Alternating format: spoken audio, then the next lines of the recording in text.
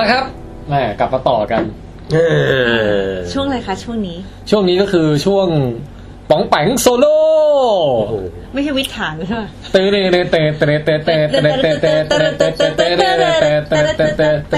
ป๋องแปงโซโล่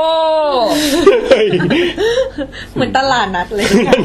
คือจริงๆมันปกติจะเป็นช่วงวิถานใช่ไหมแต่บางทีมันก็ไม่ได้ฐานมากอ่ะก็เลยแบบเป็นชื่อที่ไม่ได้ใช้ได้ทุกครั้งอ่ะนะฮะเดี๋ยวเปลี่ยนชื่อนะฮะค่อยคิดแล้วกันโซโล่มันดูแล้ว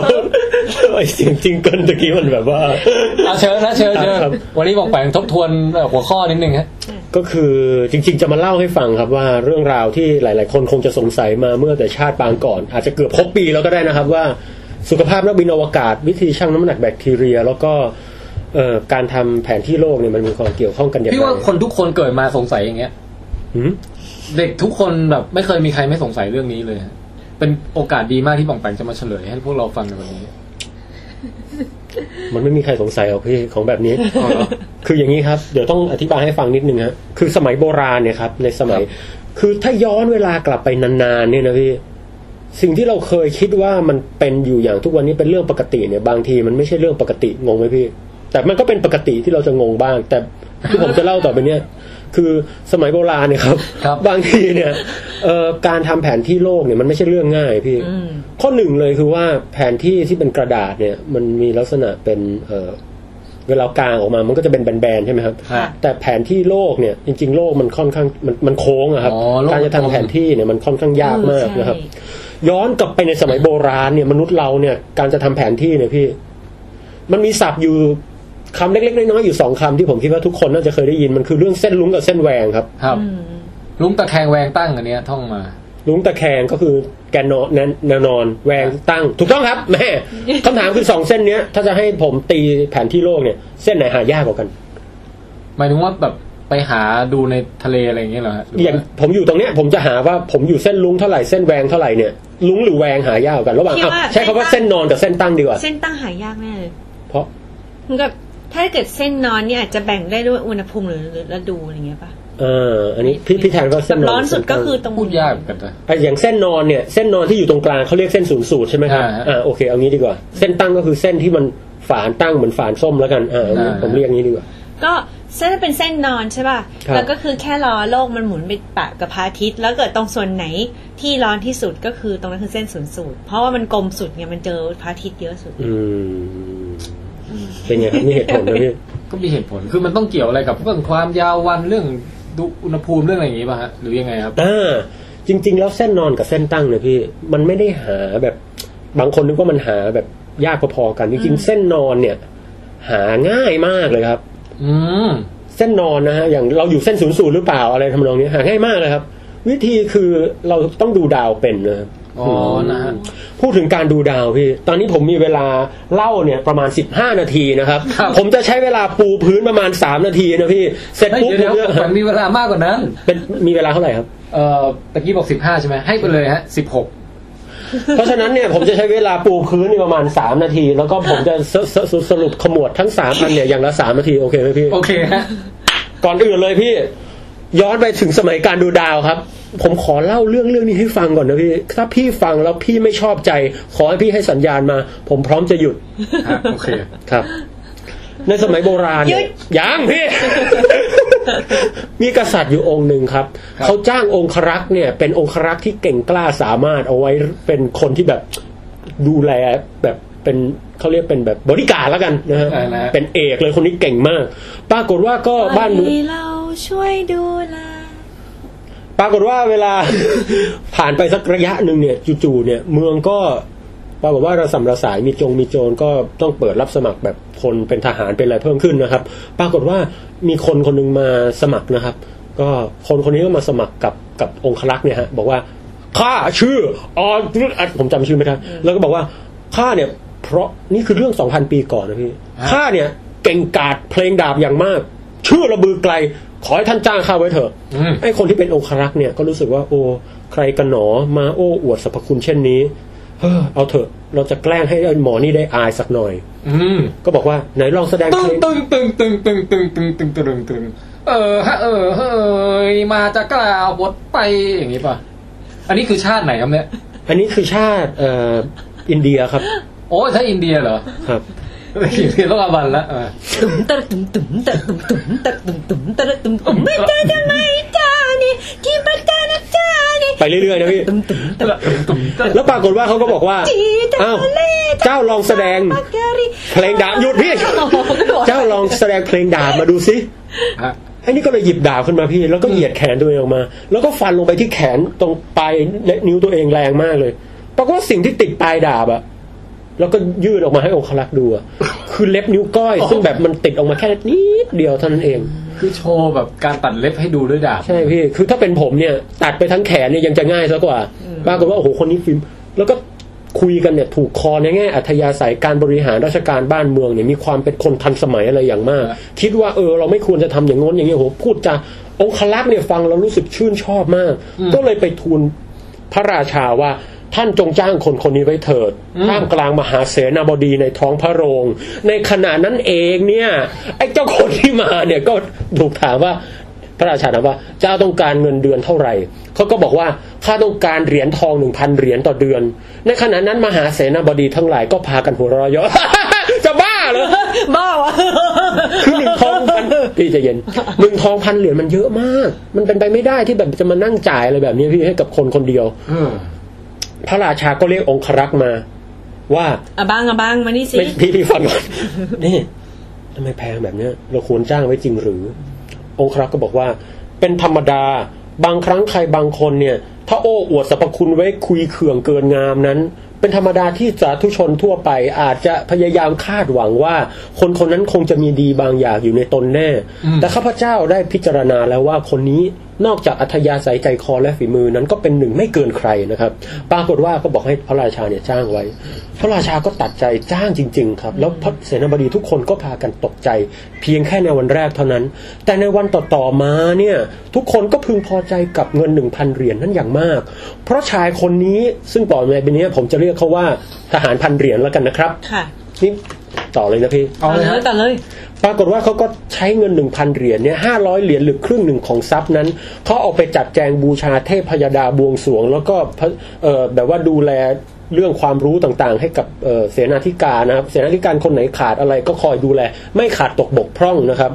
แล้วก็อีกครึ่งหนึ่งเนี่ยเอาไปแจกจ่ายให้กับราษฎรคนยากคนจนต่างๆพิษภัยต่างๆที่เป็นโจรในเมืองก็ลดหายลงไปเยอะแยะมากมายนะฮะเรียกได้ว่าบ้านเมืองก็สงบสุขส่วนตัวเองภรรยาแล้วลูกเนี่ยนะฮะ2 คนนะครับก็กินข้าวกินอะไรที่เหลือจากการจับจ่ายเป็นเศษเหลือเท่านั้นเองนะครับเรียกได้ว่าหลังจากนั้นบ้านเมืองก็ไม่มีปัญหาอะไรมากมายใหญ่ๆอีกเลยยังไม่จบปรากฏว่ามีอยู่วันนึงเนี่ยพระราชาเนี่ยเขาจะต้องเอาองครักษ์คนนี้นะครับมาเฝ้าไว้ตรงหัวนอนตลอดองครักษ์1,000 เหรียญเนี่ยนะครับหรือทหาร 1,000 เหรียญเนี่ยเฝ้าไว้ตรงหัวนอนตอนกลางคืนตลอดทุกคืนนะครับเพื่อที่จะได้ระแวดระวังภัยนะฮะส่วนองครักษ์ที่ไว้ว่าราชการคนที่รับคนนั้นเข้ามาก็เอาไว้ตอนกลางวันนั่นเองมีอยู่วันหนึ่งพระราชาก็ไม่รู้จะทำอะไรครับก็เบื่อเว้ยบ้านเมืองมันไม่มีอะไรเลยก็อยากจะรู้ว่าไอ้หมอเนี่ยมันจงรักภักดีต่อเราแค่ไหนพระราชาเนี่ยมีอยู่คืนนึงตื่นขึ้นมาเพราะว่ามีเสียงผู้หญิงร้องไห้อยู่ในป่าช้า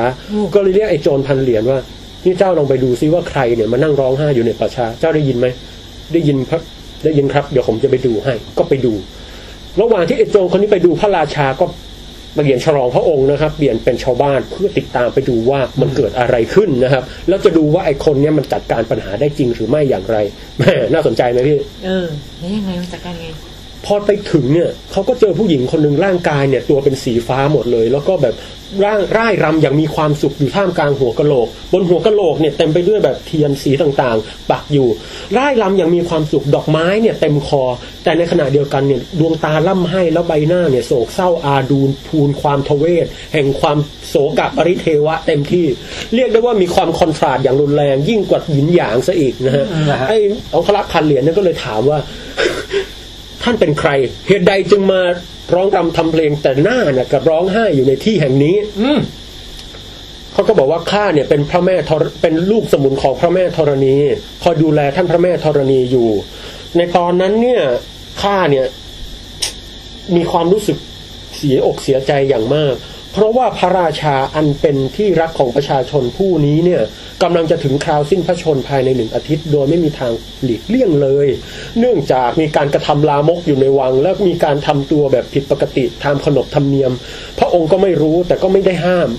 หลังจากนั้น1 อาทิตย์พระองค์เนี่ยจะต้องเขาเรียกว่าแบบสิ้นพระชนนะครับปรากฏว่าครับโอ้โห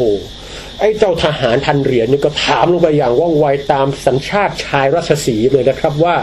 แล้วมีวิธีการแก้ไขอย่างไรที่ท่านเนี่ยจะได้มีพระชนมายุยืนยาวต่อไปนับพันปีบ้าง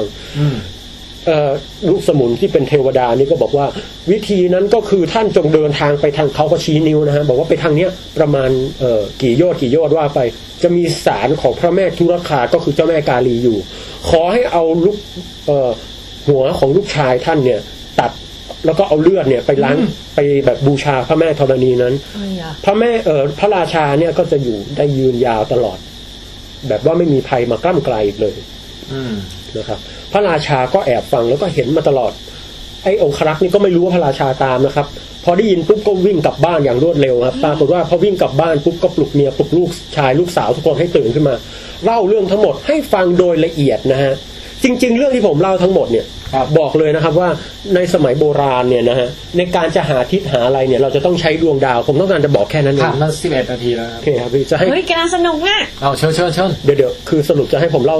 ต่อหรือจะให้กลับไปเรื่องแบคทีเรียการชั่งน้ำหนักเล่าต่อเจ๊เอาเรื่องนี้นะพี่เชิญก็คือในสมัยโบราณเนี่ยการจะเดินทางตามอะไรต่างๆเนี่ยเขาจะต้องดูดาวให้เป็นนะครับขอกลับมาที่เรื่องเส้นลุงเส้นแหวงแป๊บนึงถ้าเราอยากจะรู้ว่าเราอยู่ตรงเส้นลุงเส้นแหวงเส้นนอนตรงไหนเนี่ยเราก็หาดาวเหนือครับเพราะว่าถ้าผมอยู่ที่ขั้วโลกเหนือเนี่ยดาวเหนือจะอยู่บนหัวพอดีนะฮะถ้าอย่างนั้นเนี่ยผมก็จะรู้ว่าอ้าวตอนนี้ฉันอยู่ขั้วโลกเหนือแล้วนะแต่ถ้าผมอยู่ที่เส้นศูนย์สูตรนะครับดาวเหนือเนี่ยก็จะอยู่บริเวณขอบฟ้าพอดีเลยนะฮะอันนี้ต้องกลับไปนึกภาพนิดนึงแต่เอาเป็นว่าวิธีหนึ่งก็คือการมองดาวนะฮะสังเกตดวงดาวเราจะรู้ว่าอ๋อตอนนี้เราอยู่ที่เส้นนอนตรงไหนครับอันนี้งงไหมพี่ไม่งงแต่ว่าพระราชาว่าไงเดี๋ยวจะให้ผมกลับมาเรื่องนี้หรือจะฟังนิทานโดยพิสดารต่อโอเคถ้าจะฟังอย่างมันจะบรรจบกันใช่ไหมใช่ครับเอากันแล้วแต่ปองแปงเรียงลำดับเลยฮะครับส่วนเส้นนอนเนี่ยสรุปแล้วเนี่ยมันก็จะดูได้จากดาวแต่ส่วนเส้นตั้งเนี่ยมันค่อนข้างดูยากมากพี่เราไม่มีทางกำหนดได้วิธีกำหนดก็คือเราต้องเซตเส้นตั้งซีโร่ขึ้นมาสักจุดหนึ่งนะฮะแต่ที่เหลือเนี่ยเราจะหาไงพี่วิธีง่ายมากสมมติผมบอกว่าณห้องพี่แทนตอนเนี้ยเป็นเส้นตั้งที่0 องศานะเส้นตั้งตรงนี้ถือว่าเป็นเส้นแบบออริจินอลวิธีก็คือผมก็เอานาฬิกาเรือนหนึ่งฝากไว้กับพี่แทนอีกเรือนหนึ่งเซตไว้ให้ตรงกันนะครับเสร็จปุ๊บผมก็เดินทางออกไปในมหาสมุทรอันไกลโพ้นนะฮะพอผมสมมติผมเดินทางไปถึงอเมริกานะพี่นึกออกปะนาฬิกาของผมเนี่ยอาจจะบอกเวลา6 โมงเช้าแต่ว่าที่อเมริกาเนี่ยมันเป็น6 โมงเย็นพี่หนูป่ะอย่างเงี้ยมันต่างกัน12 ชั่วโมงผมก็รู้ทันทีว่าอ๋อไอ้ตรงเนี้ยมันอยู่ในเส้นตั้งที่ตรงกันข้ามกัน180 องศาเอาเป็นว่าวิธีแต่ว่าการถ้าสมมติอเมริกาเนี่ยมันมีคนอื่นอยู่ไหมฮะหรือว่าเรารู้ได้โดยที่ไม่ต้องมีชาวบ้านมาไม่ต้องดูหนังสือพิมพ์ก็ได้ว่าไม่ให้ดูขอนาฬิกาว่าตอนนี้กี่โมงอะไรเงี้ยเราต้องดูนาฬิกาที่นั่นนะต้องดูนาฬิกาที่นั่นด้วยlocal time ที่นั่นแต่จริงๆถ้าไม่มีนาฬิกาเราก็อาศัยดวงดาวอีกนั่นเองช่วยหรือตำแหน่งดวงอาทิตย์อะไรดูว่าเวลานั้นเนี่ยเวลาเท่าไหร่แล้วเวลาของเมืองเราซึ่งบ้านที่แทนเนี่ยเป็น0ใช่ไหมครับเป็นเท่าไหร่เราก็จะสามารถดูได้ความห่างของชั่วโมงจะช่วยบอกว่าเส้นตั้งเนี่ยเป็นอย่างไรแต่ปัญหาอยู่สมัยนั้นเนี่ยพี่มีปัญหาอยู่อย่างหนึ่งซึ่งแก้ไม่ตกเรียกว่าเป็นสุดยอดแห่งปัญหาแห่งยุคเลยซึ่งเดี๋ยวผมจะกลับมาเล่าขอกลับไปเล่าเรื่องพระราชาสักหน่อยแม่นะฮะก่อนจะหมดเวลาผมจะบอกว่าพอไปบอกลูกเมียลูกชายลูกสาวผมต้องเตือนคุณอาบันและท่านผู้ฟังสักหน่อยนะครับว่าบางทีการบอกออกไปเนี่ยอาจจะทำให้ท่านเนี่ยไม่พอใจในคำตอบของคนเหล่านี้แต่พวกเราเนี่ยอยู่ในคนละสังคมอยู่ในคนละบริบทวรรณะแล้วก็เรื่องราวนี้มันเมื่อ 2,000 ปีก่อนนะครับเพราะฉะนั้นก็ต้องยอมรับว่ามันเป็นเรื่องเก่าแก่แล้วกันนะครับเรื่องราวเนี่ยก็บอกว่าโอ้เนี่ยพระมหากษัตริย์จะอยู่ได้ยืนยาวขอให้ทุกท่านเสียสละลูกเมียเนี่ยฟังปุ๊บก็บอกว่าถ้าเมียคนใดไม่ฟังผัวเนี่ยก็ถือว่าคนนั้นเนี่ยเป็นเมียที่ไม่ดีข้าเนี่ยแล้วแต่ท่านเถิดแต่ข้าเห็นด้วยกับท่านส่วนผัวเนี่ยฟังปุ๊บเมียก็ไปหันไปคุยกับลูกชายก็บอกว่า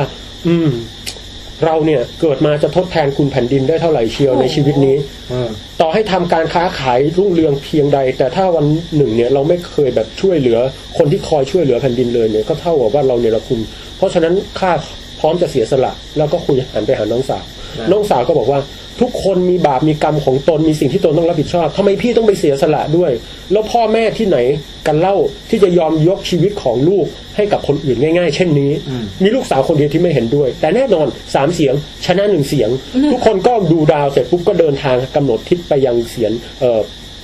ศาลเจ้าแม่ทุรคานั่นเองนะครับพอไปถึงศาลเจ้าแม่ทุรคานั้นโอ้โหพระราชาเนี่ยก็เรียกว่าใช้เวลาว่างให้เป็นประโยชน์ตามมันตลอดเวลาเลยนะฮะพอไปถึงศาลเจ้าแม่ทุรคาปุ๊บทหาร 1,000 เหรียญเนี่ยก็สะกดใจถือดาบไว้แน่นหลังจากเขาเรียกว่าการแบบบวงสรวงสักการะกล่าวคำถวายแก่เจ้าแม่ทุรคาแล้วเขาก็เงื้อดาบขึ้นมาจะฟันคอลูกชายให้ขาดไปในบัดดลทันใดนั้นเองกลับมาที่เรื่องโลกนะครับ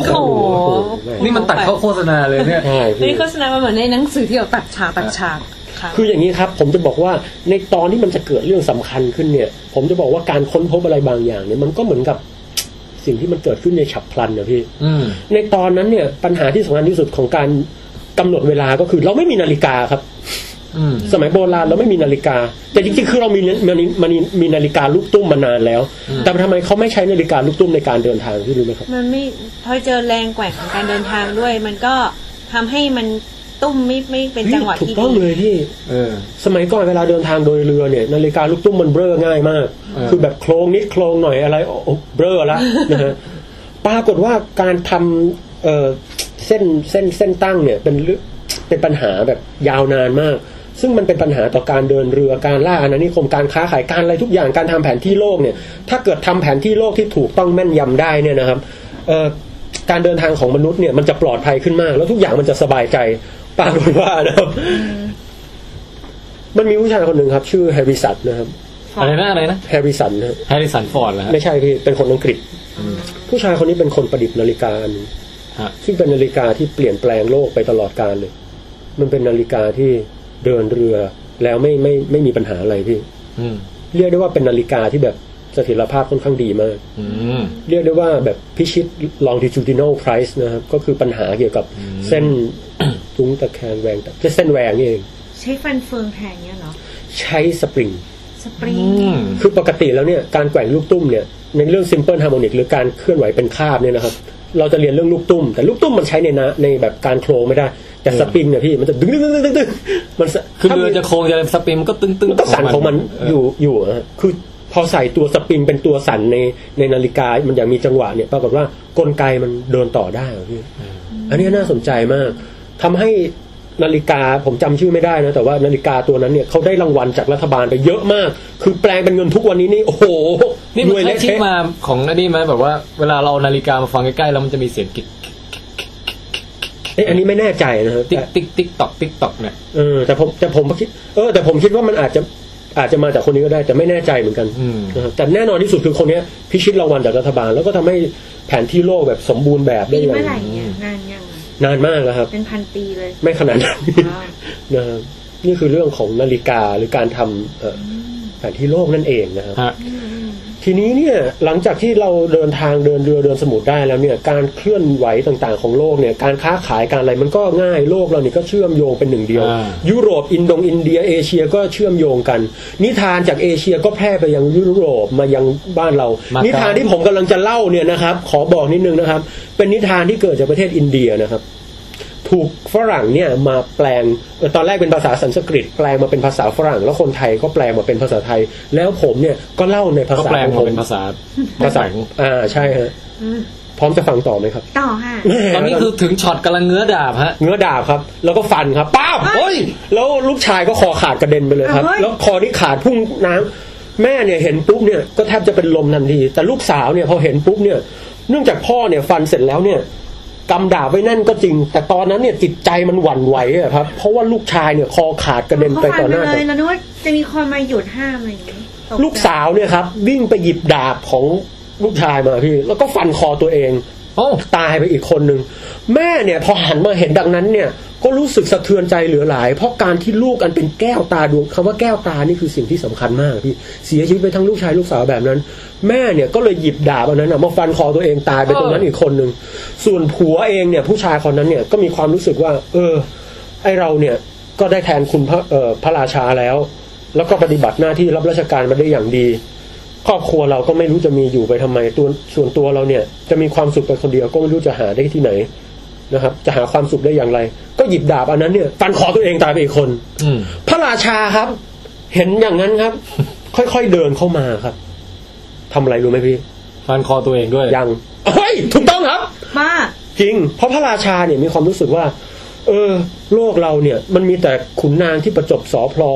อยากทำดีก็พยายามจะเสนอหน้าอะไรเหลือเกินไอ้คนที่จะทำดีแม้แต่เสียสละชีวิตตัวเองและครอบครัวแบบไม่ให้ใครเห็นเนี่ยช่างยากเย็นนักพูดแล้วเนี่ยรู้สึกสะเทือนใจแล้วรู้สึกว่าเราไม่อยากให้4คนนี้เนี่ยเราไม่รู้จะเจอคนแบบนี้อีกหรือเปล่าในชีวิตเนี่ยเหมือนกับเพื่อนที่แบบตายไปต่อหน้าต่อตาเห็นสะเทือนใจก็หยิบดาบจะมาฟันคอตัวเองครับแต่ปรากฏว่าฟันไม่สำเร็จครับผมกลับมาต่อเรื่องอะไรนะพี่โอ้ยนี่มันตัดแบบว่ากำลังแบบลุ้นระทึกนะพูดคำเดียวเลยนะทั้งหมดทั้งปวงนี่เลยมันมาจากความเบ้อที่ชื่อเรื่องดูดวงหรือหมอดูมากเกินไปรู้ป่ะ คือเสียชีวิตไปทั้ง4แล้วก็พระราชาก็เบ้อนิทานพี่นิทานใจเย็นพระราชาคือถ้าพระราชาตายด้วยเนี่ยเท่ากับคนเหล่านั้นนี่4คนที่ตายเปล่าเลยนะบอกเลยสปอยนิดนึงไม่ตายครับแล้วเดี๋ยวจะทำไมไม่ตายเดี๋ยวจะกลับมาสุขภาพนักบินอวกาศเนี่ยเกี่ยวอะไรคือบนยานอวกาศเนี่ยพี่หลังจากโลกเนี่ยซิงโครไนซ์เป็นหนึ่งเดียวแล้วนะครับจากการเดินเรืออะไรแล้วทุกวันนี้มีอินเทอร์เน็ตมีอะไรการไปในอวกาศเนี่ยอันนี้นึกภาพแมทธิวแมคคันเทอยู่อ่ะแม้แต่คุณคริสแฮตฟิลด์ที่อยู่ในสถานีอวกาศนานาชาติเนี่ยนะฮะแกก็สามารถถ่าย YouTube อะไรถ่ายคลิปวิดีโอลงมาให้เราดูกิจวัตรประจำวันได้แล้วปรากฏว่าคำถามคือถ้าเราอยู่บนนั้นนานๆโดยที่ไม่ออกกำลังกายเลยเป็นไงครับเราก็เหี่ยวอันนี้ปกตินะฮะทั่วไปทุกคนรู้ทีนี้ผมถามนิดนึงครับสิ่งหนึ่งที่เราจะรู้ว่ากระดูกเราพรุนไปถึงไหนแล้วพี่จะตรวจสอบยังไงถ้าเราเอาค้อนมาทุบดูถ้ามันหักก็คือแสดงว่าพรุนใช้ได้อันนี้เป็นวิธีโดยตรงถูกต้องมากแต่เราไม่ใช้ครับหรือว่าฟันหนักวิธีง่ายๆครับเราต้องชั่งน้ำหนักตัวเองพี่คือถ้ามวลกระดูกมันพร่องไปมากๆใช่ไหมมันก็จะแบบเริ่มแบบน้ำหนักเปลี่ยนอะไรเงี้ยนี่คือปัญหาครับเราจะชั่งน้ำหนักในสภาพพี่ไม่เคยคิดเลยว่าถ้าอยู่ในสภาพแรงดูดเราจะชั่งน้ำหนักยังไงวะนี่แหละครับนันดาเอาบางคิดออกไหมกำลังคิดว่ามันเกี่ยวอะไรกับสปีดอย่างเช่นถ้ามีเชือกผูกเราไว้แล้วแบบการบุ้งไปหรือว่าการไปอะไรเงี้ยมันจะเทียบแต่ว่ามันไม่มีแมสนี่หว่ามันอยู่ในสภาพไร้น้ำหนักก็เท่ากับแมสยังมีอยู่แต่ว่าไม่มีน้ำหนักไม่มีแรงโน้มถ่วงไม่มีแรงโน้มถ่วงก็ไอเชือกดึงมันจะช่วยวันได้ป่ะนั่นนะฮะหลักการประมาณนั้นวิธีก็คือว่าเขาจะวันเดี๋ยวเขาตบมือให้วันก่อนคือหลักการนะครับคือถ้าพี่มวลเยอะใช่ไหมครับแล้วพี่จับคนแบบอ้วนมากอะพี่คือมวลเยอะมากกระชากไปข้างหน้าพี่จะกระชากได้ยากจริงไหมผลักได้ยากมากคือต่อให้ไม่มีแรงดึงดูดอะไรก็แล้วแต่เถอะใช่ฮะการเปลี่ยนสภาพการเคลื่อนที่เนี่ยมันจะทำได้ยากไม่ว่าคุณจะมีแรงโน้มถ่วงหรือเปล่าเราเก่งอะแต่ถ้าเก่งจริงด้วยว่ะเราคิดจริงเหรอพี่แต่เขาไม่คือเขาจะไม่ใช้วิธีดึงเชือกแบบนั้นในทางเทคนิคเขาจะวันตอนนี้กำลังดีใจนะดีใจอยู่ภูมิใจในตนเองมีความอิ่มเอิบปิ่มนะฮะจิตยังเป็นประภัสสอนอยู่นะครับรอยยิ้มถึงใบหูนะทีนี้เนี่ยเขาจะไม่ใช้วิธีการใช้เชือกดึงเขาจะเอาอย่างอื่นดึงครับเขาจะให้นักบินอวกาศนั่งอยู่บนเก้าอี้หรือสมัยนี้มันจะเป็นคล้ายๆกับแท่นอันนึงให้เราเอาหน้าอกเนี่ยลงไปกดไว้แล้วจับให้มั่นนะฮะเสร็จปุ๊บเนี่ยเขาจะสั่นมันด้วยสปริงที่อยู่ข้างล่างนะครับดึงคนที่น้ำหนักมากก็จะสั่นด้วยความถี่ค่าหนึ่งส่วนคนที่น้ำหนักน้อยก็จะสั่นด้วยความถี่มีมวลน้อยนะฮะโทษทีคนที่มีมวลมากและมีมวลน้อยก็จะสั่นด้วยความสปริงจะสั่นด้วยความถี่ต่างกันแล้วเข้ามาคำนวณได้ชัดเจนมากนะครับอันนี้ก็เป็นวิธีวัดสุขภาพนักบินอวกาศง่ายๆนะครับโอ้นี่อย่างนี้เวลาถ้าพี่ได้ไปอวกาศพี่ไม่ต้องกลัวแล้วว่าจะชั่งน้ำหนักยังไงเนาะใช่ครับแต่ว่ามันก็เพราะทุกวันนี้ชั่งทุกวันเลยเนี่ยมันก็จะไม่ได้วัดด้วยมวลเทียบเท่ากับคนที่แบบว่าเกาะสปริงอยู่บนโลกถูกป่ะเพราะว่ามันจะมวลมันจะเหมือนอยู่ในสระน้ำน้ำหนักมันจะหายไประดับหนึ่งป่ะ อ๋อเหมือนกันเฮ้ยเหมือนกันคือพอได้มวลมาแล้วเอามาคำนวณอีกทีได้ว่าน้ำหนักเท่าไหร่บนโลกอะไรอย่างนี้นะใช่จริงๆแล้วเวลาเราชั่งสูตรพิเศษคำนวณอย่างนั้นใช่ปะล่ะคือจริงๆต่อให้เราเกาะสปริงเนี้ยอยู่ในอวกาศหรือเกาะสปริงเนี้ยอยู่กับเก้าอี้อยู่บนโลกอะพี่ผลที่ได้ก็ไม่ต่างกันนะถ้าใช้สปริงมาใช้ในการวัดเดี๋ยวนะสภาพไร้น้ำหนักอะที่ลอยไปลอยมาอย่างนั้นอะแล้วเกาะสปริงพอมันแบบว่าดึงมันก็จะงี้ลอยขึ้นนิดนึงอย่างงี้ปะอ๋อพี่กำลังจะกลัวว่าแบบสปริงมันจะยุคือมันจะสั่นไม่ตรงอะไรอย่างนี้ป่ะครับคือไม่เกี่ยวกับสปริงแต่ว่านี่คือพี่เป็นแนวนอนอย่างใช่มีสปริงที่อยู่บนโลกก็จะน้ำหนักพี่จะเต็มแบบบุ๋งแต่ถ้าเกิดว่าอยู่ในยานอวกาศที่สภาพไร้น้ำหนักอ่ะก็อย่างเงี้ยบุ๋งวิวอ๋อไม่พี่ไม่มันไม่เป็นอย่างนั้นอันนี้คือจะไม่มีช่วงที่หลุดลอยออกจากสปริงคือแบบไปผูกติดไว้กับสปริงเลยอย่างเงี้ยใช่ไปผูกไว้แล้วก็ระหว่างนี้การสั่นเนี่ยมันจะเกิดจากมวลอย่างเดียวนะครับ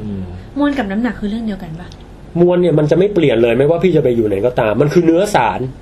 แต่น้ำหนักนี่แล้วแต่ว่าพี่เอาเครื่องชั่งไปวางไว้ที่ไหนถ้าวางไว้บนโลกก็หนักค่ามวลก็คือก้อนส่วนน้ำหนักก็คือขึ้นอยู่กับ gravity หรือแรงโน้มถ่วงป่ะใช่ครับคือพูดง่ายคือตูดอบันเนี่ยก็จะมีมวลเท่าเดิมไม่ว่าจะไปอยู่ที่ไหนเดี๋ยวนะตูดแม่มะลิเหรอแต่ว่าน้ำหนักของตูดอบันอาจจะเปลี่ยนแปลงไปได้อย่างเช่นไปอยู่บนดวงจันทร์อาจจะน้ำหนักเบาก็ใครมันตูดหนักแค่5 โลน้ำหนักก็จะลดลง1/6อยู่บนโลกอาจจะแต่มวลเท่าเดิมก็คือขนาดใส่กางเกงไซส์ XL เท่าเดิมใช่ไหมเนื้อสายเท่าเดิม XL เท่าเดิมแต่ตาช่างตูดอย่างเดียวตัดครึ่งนึงมาวางบนโลกก็จะ40 โลถ้าไปวางบนพระจันทร์อาจจะเหลือแค่6 โลหรือ10 โลนั่นนะแต่ตูด XL เท่าเดิมขอบคุณมากเลยครับเอาซะแบบว่ากระจ่างเลย แน่นอนว่าถ้าชั่งน้ำหนักบนพื้นที่เป็นอากาศกับชั่งในน้ำเนี่ยในน้ำก็จะได้มากหรือน้อยกว่าฮะก็ต้องได้น้อยกว่าได้น้อยกว่าใช่ไหมครับเพราะน้ำมันช่วยโอบอุ้มเราอะไรเงี้ยเข้าใจแล้วนี่ก็เป็นที่มาที่ผมตั้งปัญหาในเพจวิดแคสนะครับว่า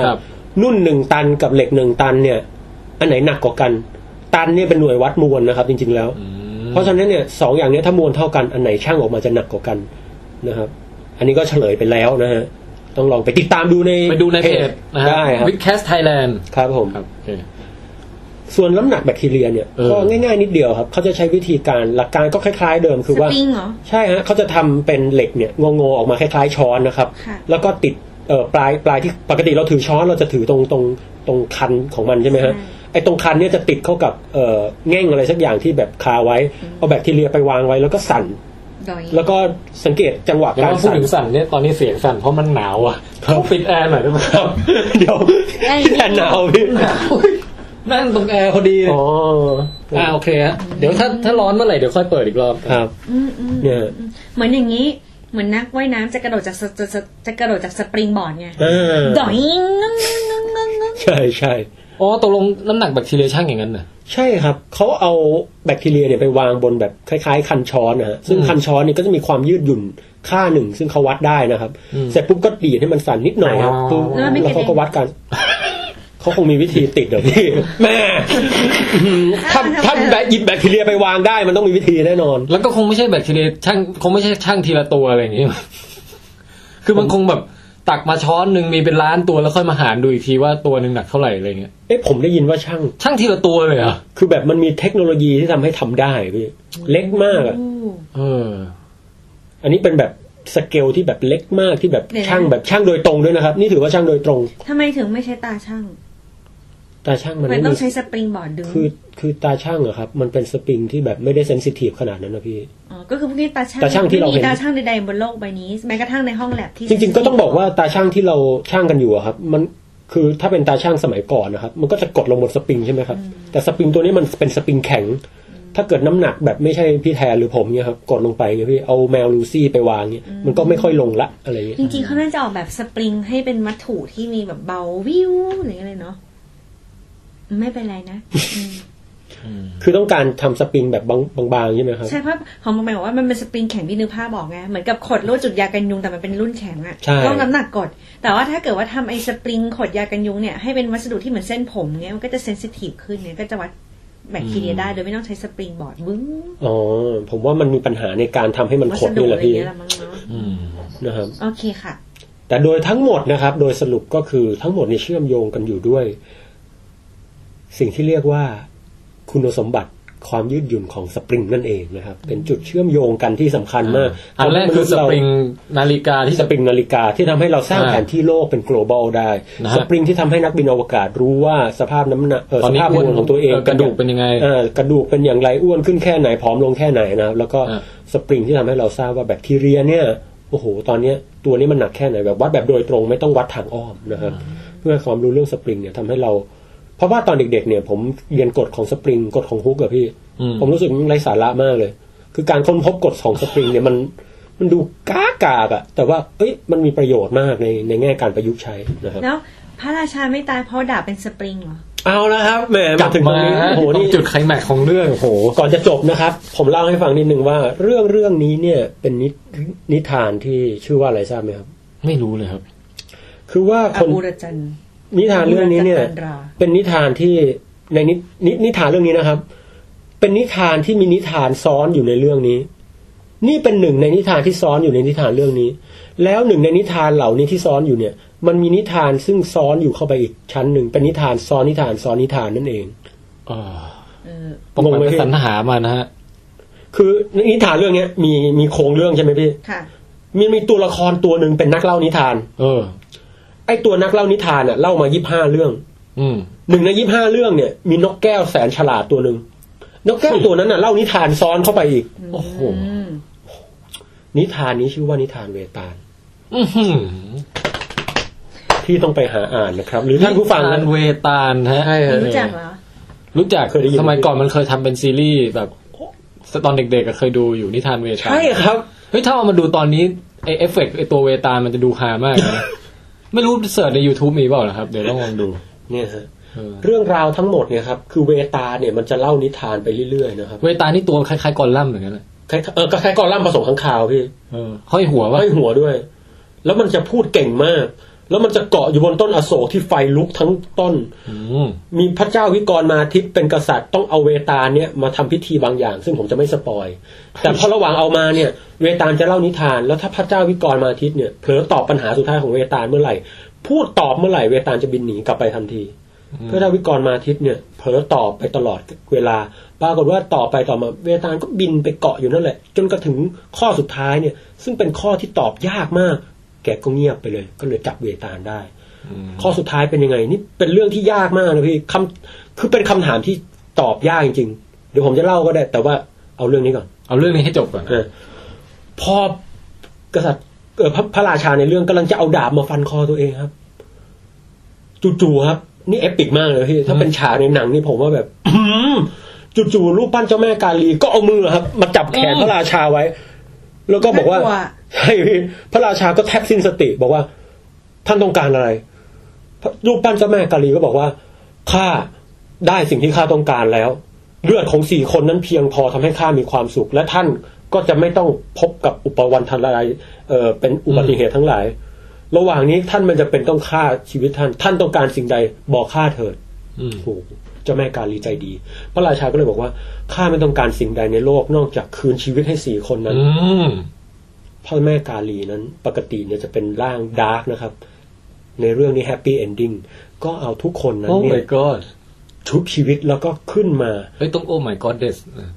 ก็เรียกได้ว่าแฮปปี้หมดทหารพันเหรียญก็มารับราชการให้กับกษัตริย์ก็แฮปปี้มีชีวิตยืนยาวมีองครักษ์คู่ใจที่รักมากแล้วก็ทุกคนก็รักกันตราบฟ้าดินสลายนะครับเวตาลเล่ามาถึงจุดนี้ครับยังหันมุมอีกอันเนี้ยนี่กำลังแบบอินกับแฮปปี้เอนดิ้งอยู่นะอินไหมพี่ตอนแรกนึกว่าแบบเจ้าแม่กาลีเลวอ่ะดาร์กนะแต่ตอนนี้แบบโอเคแล้วมันจะยังไงต่อฮะ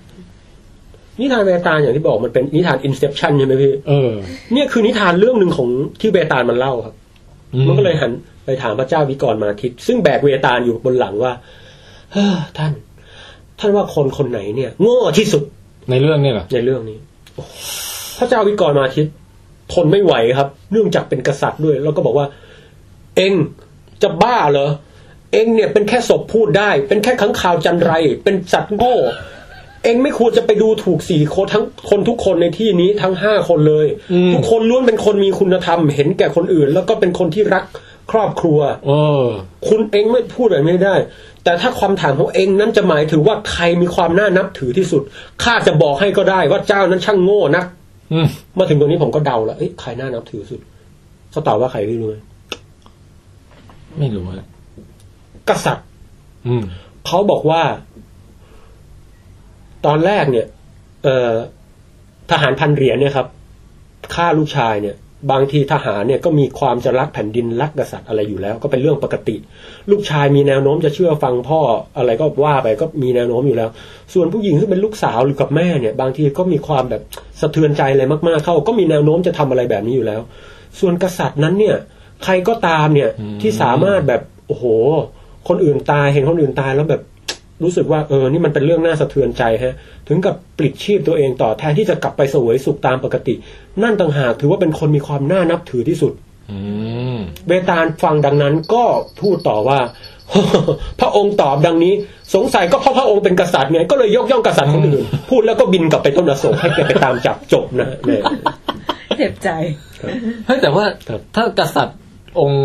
ในเรื่องที่เบตาลเล่าอ่ะครับถ้าประเสริฐจริงอ่ะมันควรจะไม่ยกขบวนกันไปหาเจ้าแม่กาลิงแต่แรกเลยคุณจะบอกเฮ้ยไม่ต้องสละชีพเลยหยุดกูเดี๋ยวกูตายเองก็ได้โอ้โหแต่ว่าไม่เป็นไรฮะครับอันนี้คือมาทราบซึ้งตอนที่เห็นเขาตายแล้วก่อนถึงค่อยทราบซึ้งครับคือแกคงจะคิดว่าถ้าไม่ได้ลองใจก็ยากที่จะเชื่ออะไรอย่างเงี้ยนี่ก็เป็นเรื่องของผมก็ต้องประมาณนี้ครับประมาณนี้เรื่องของคำพูดตอนแรกจะบอกว่าทุกคนเบ้อเพราะเชื่อหมอดูที่แท้ในเรื่องนี้คือเจ้าแม่กาลีจริงๆคือเจ้าแม่จริงๆครับเป็นไงครับนิทานเวตาลสนุกมากฮะโอ้โหตอนนี้เป็นช่วงใหม่นี่แคทใช่ต่อไปเป็นช่วงเวตาลวันละตอนเดี๋ยวตาวันละตอนไม่ตั้งใจให้มันคล้องจองถ้าใครสนใจนะฮะเวตาลวันละตอนก็เขียนติดคอมเมนต์เข้ามาได้แล้วพี่ว่าตอนนี้คนที่น่าต้องชอบแน่นอนเลยแกยิ่งชอบเรื่องเล่าจากชาติต่างๆอยู่นะโอเคขอบคุณมงแปงมากเย้ครับผมเลยวันนี้โอเคฮะขอไปเยี่ยววันหนึ่งเอาละมาอาบันมาหาได้บ่ได้อ่ะไม่ตายง่วงอาบันล่ะแล้วไปมาเก๊าเตรียมฝึกพูดจีนมาบ้างยังเนี่ยหมูอ่ะเห่าล่ะ好啊，好啊，好啊，冇啊。你心結好過嚟啊？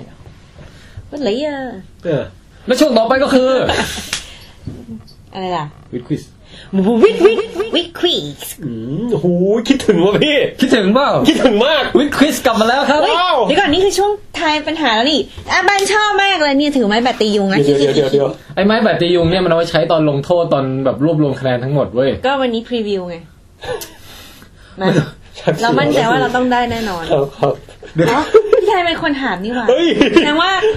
ต้องเป็นบอกฝั่งที่ต้องโดนสิหยุดทุกคนหยุดกติกาของวิดควิสฮะสำหรับคนที่ลืมไปแล้วนะครับคือเราจะมีเหมือนกับเป็นข้อความหรือข้อเท็จจริงอะไรมา3ข้อด้วยกันนะฮะ yes แล้ว1ในข้อแล้วเนี่ยจะเป็นข้อหลอกนะ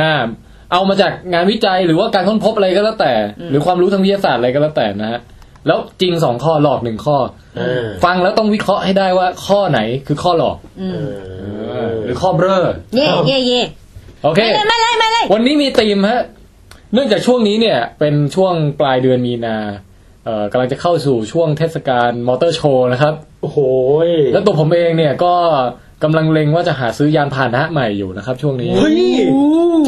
ก็เลยแบบหาความรู้เรื่องรถเรื่องอะไรต่างๆนะเขาเรียกว่าอะไรซาเล้งก็เลยคิดว่าหรือว่าเราทำวิดควิสในธีมที่ว่าเป็นข้อมูลเกี่ยวกับการขับขี่รถยนต์มาให้ทายกันว่าข้อไหนจริงข้อไหนหลอกโอ้โหส่วนใหญ่จะเป็นเรื่องเกี่ยวกับความปลอดภัยนะครับโอเคเอาอย่างพร้อมนะมาฮะพร้อมนะฮะโอเคข้อที่1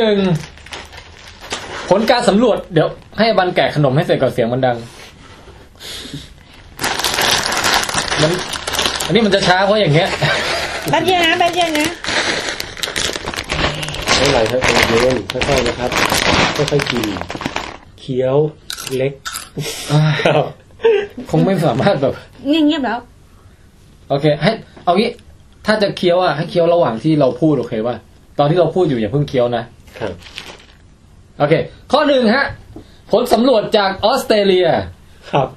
พบว่า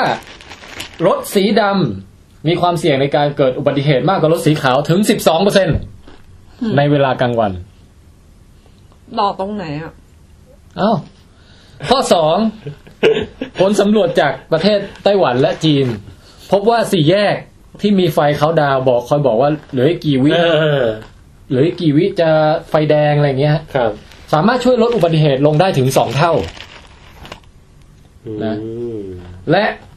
ข้อสุดท้ายข้อ3ผลสำรวจจากประเทศไทยครับสยามประเทศของเรา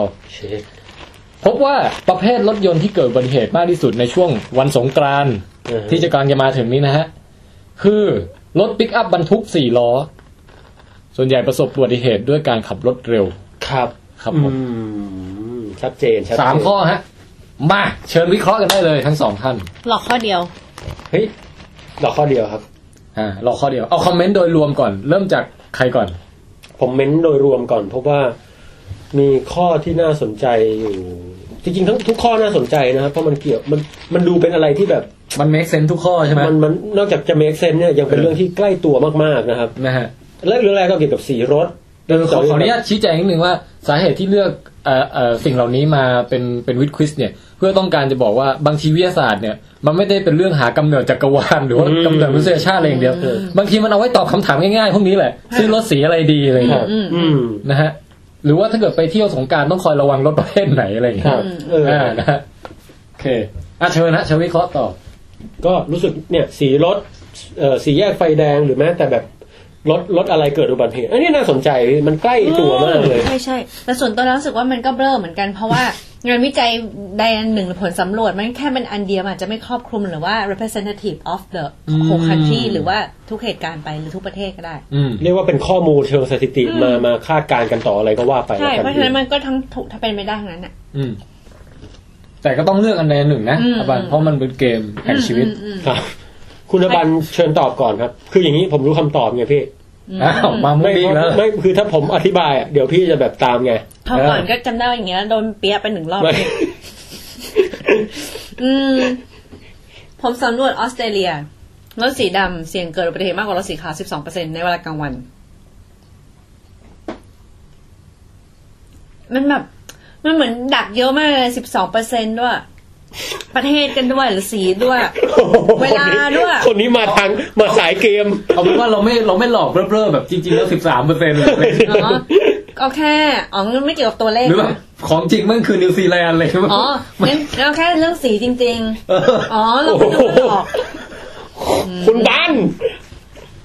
ก็ถ้าเป็นเราจะตั้งคำถามแบบนี้โหดเกินโอเคสีดำตอนกลางวันดันเกิดอุบัติเหตุมากกว่าสีขาวแน่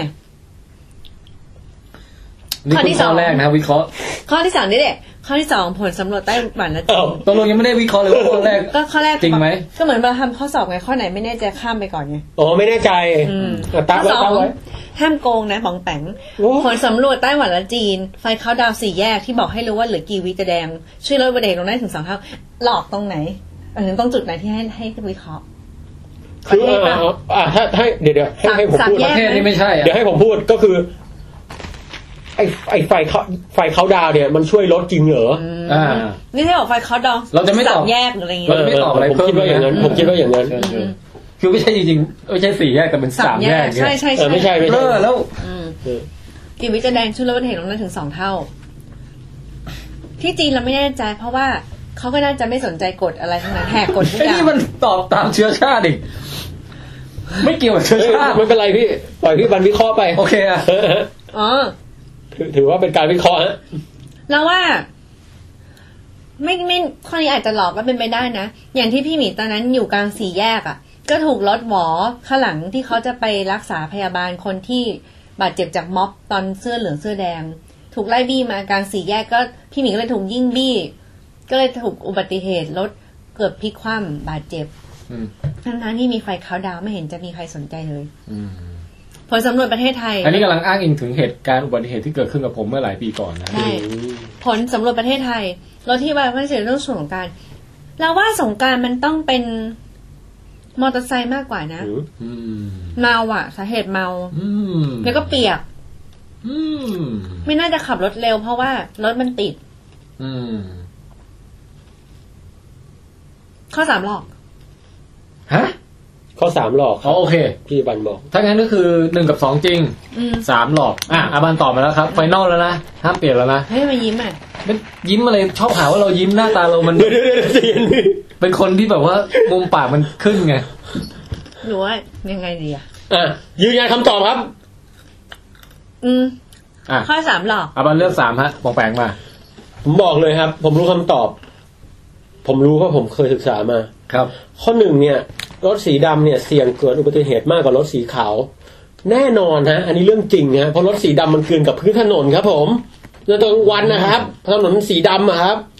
ถ้าพูดแต่ตอนกลางวันนะพี่สีขาวมันเด่นออกจากพื้นถนนเห็นง่ายกว่า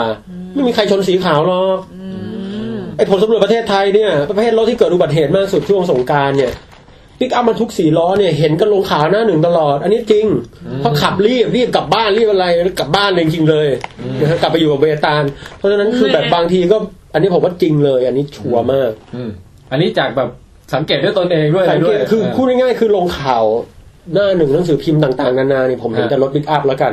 แล้วก็ค่อนข้างขับเร็วมากจริงๆซึ่งบางทีผมพูดตรงๆคือผมก็หงุดหงิดเหมือนกันเพราะว่าผมเองก็เป็นคนใช้รถใช้ถนนนะครับบางทีแบบขับเร็วราวกับใช้รถนี่คือใช้รถเมย์ใช่ไหมฮะใช้รถคนอื่นส่วนข้อ2ครับไต้หวันและจีนไฟสีแยกเขาดาวกี่วิจะแดงอะไรพวกนี้พี่มันช่วยลดอุบัติเหตุเหรอผมว่านะถ้าแดงแล้วมันจะเขียวอะแดงปุ๊บ50วิกว่าจะเขียวเนี่ยอันนี้ช่วยลดความเครียดอันนี้ยอมรับหรือรถตุ๊กๆแบบจะดับเครื่องอะไรอย่างเงี้ยครับพอจะดับเครื่องปุ๊บก็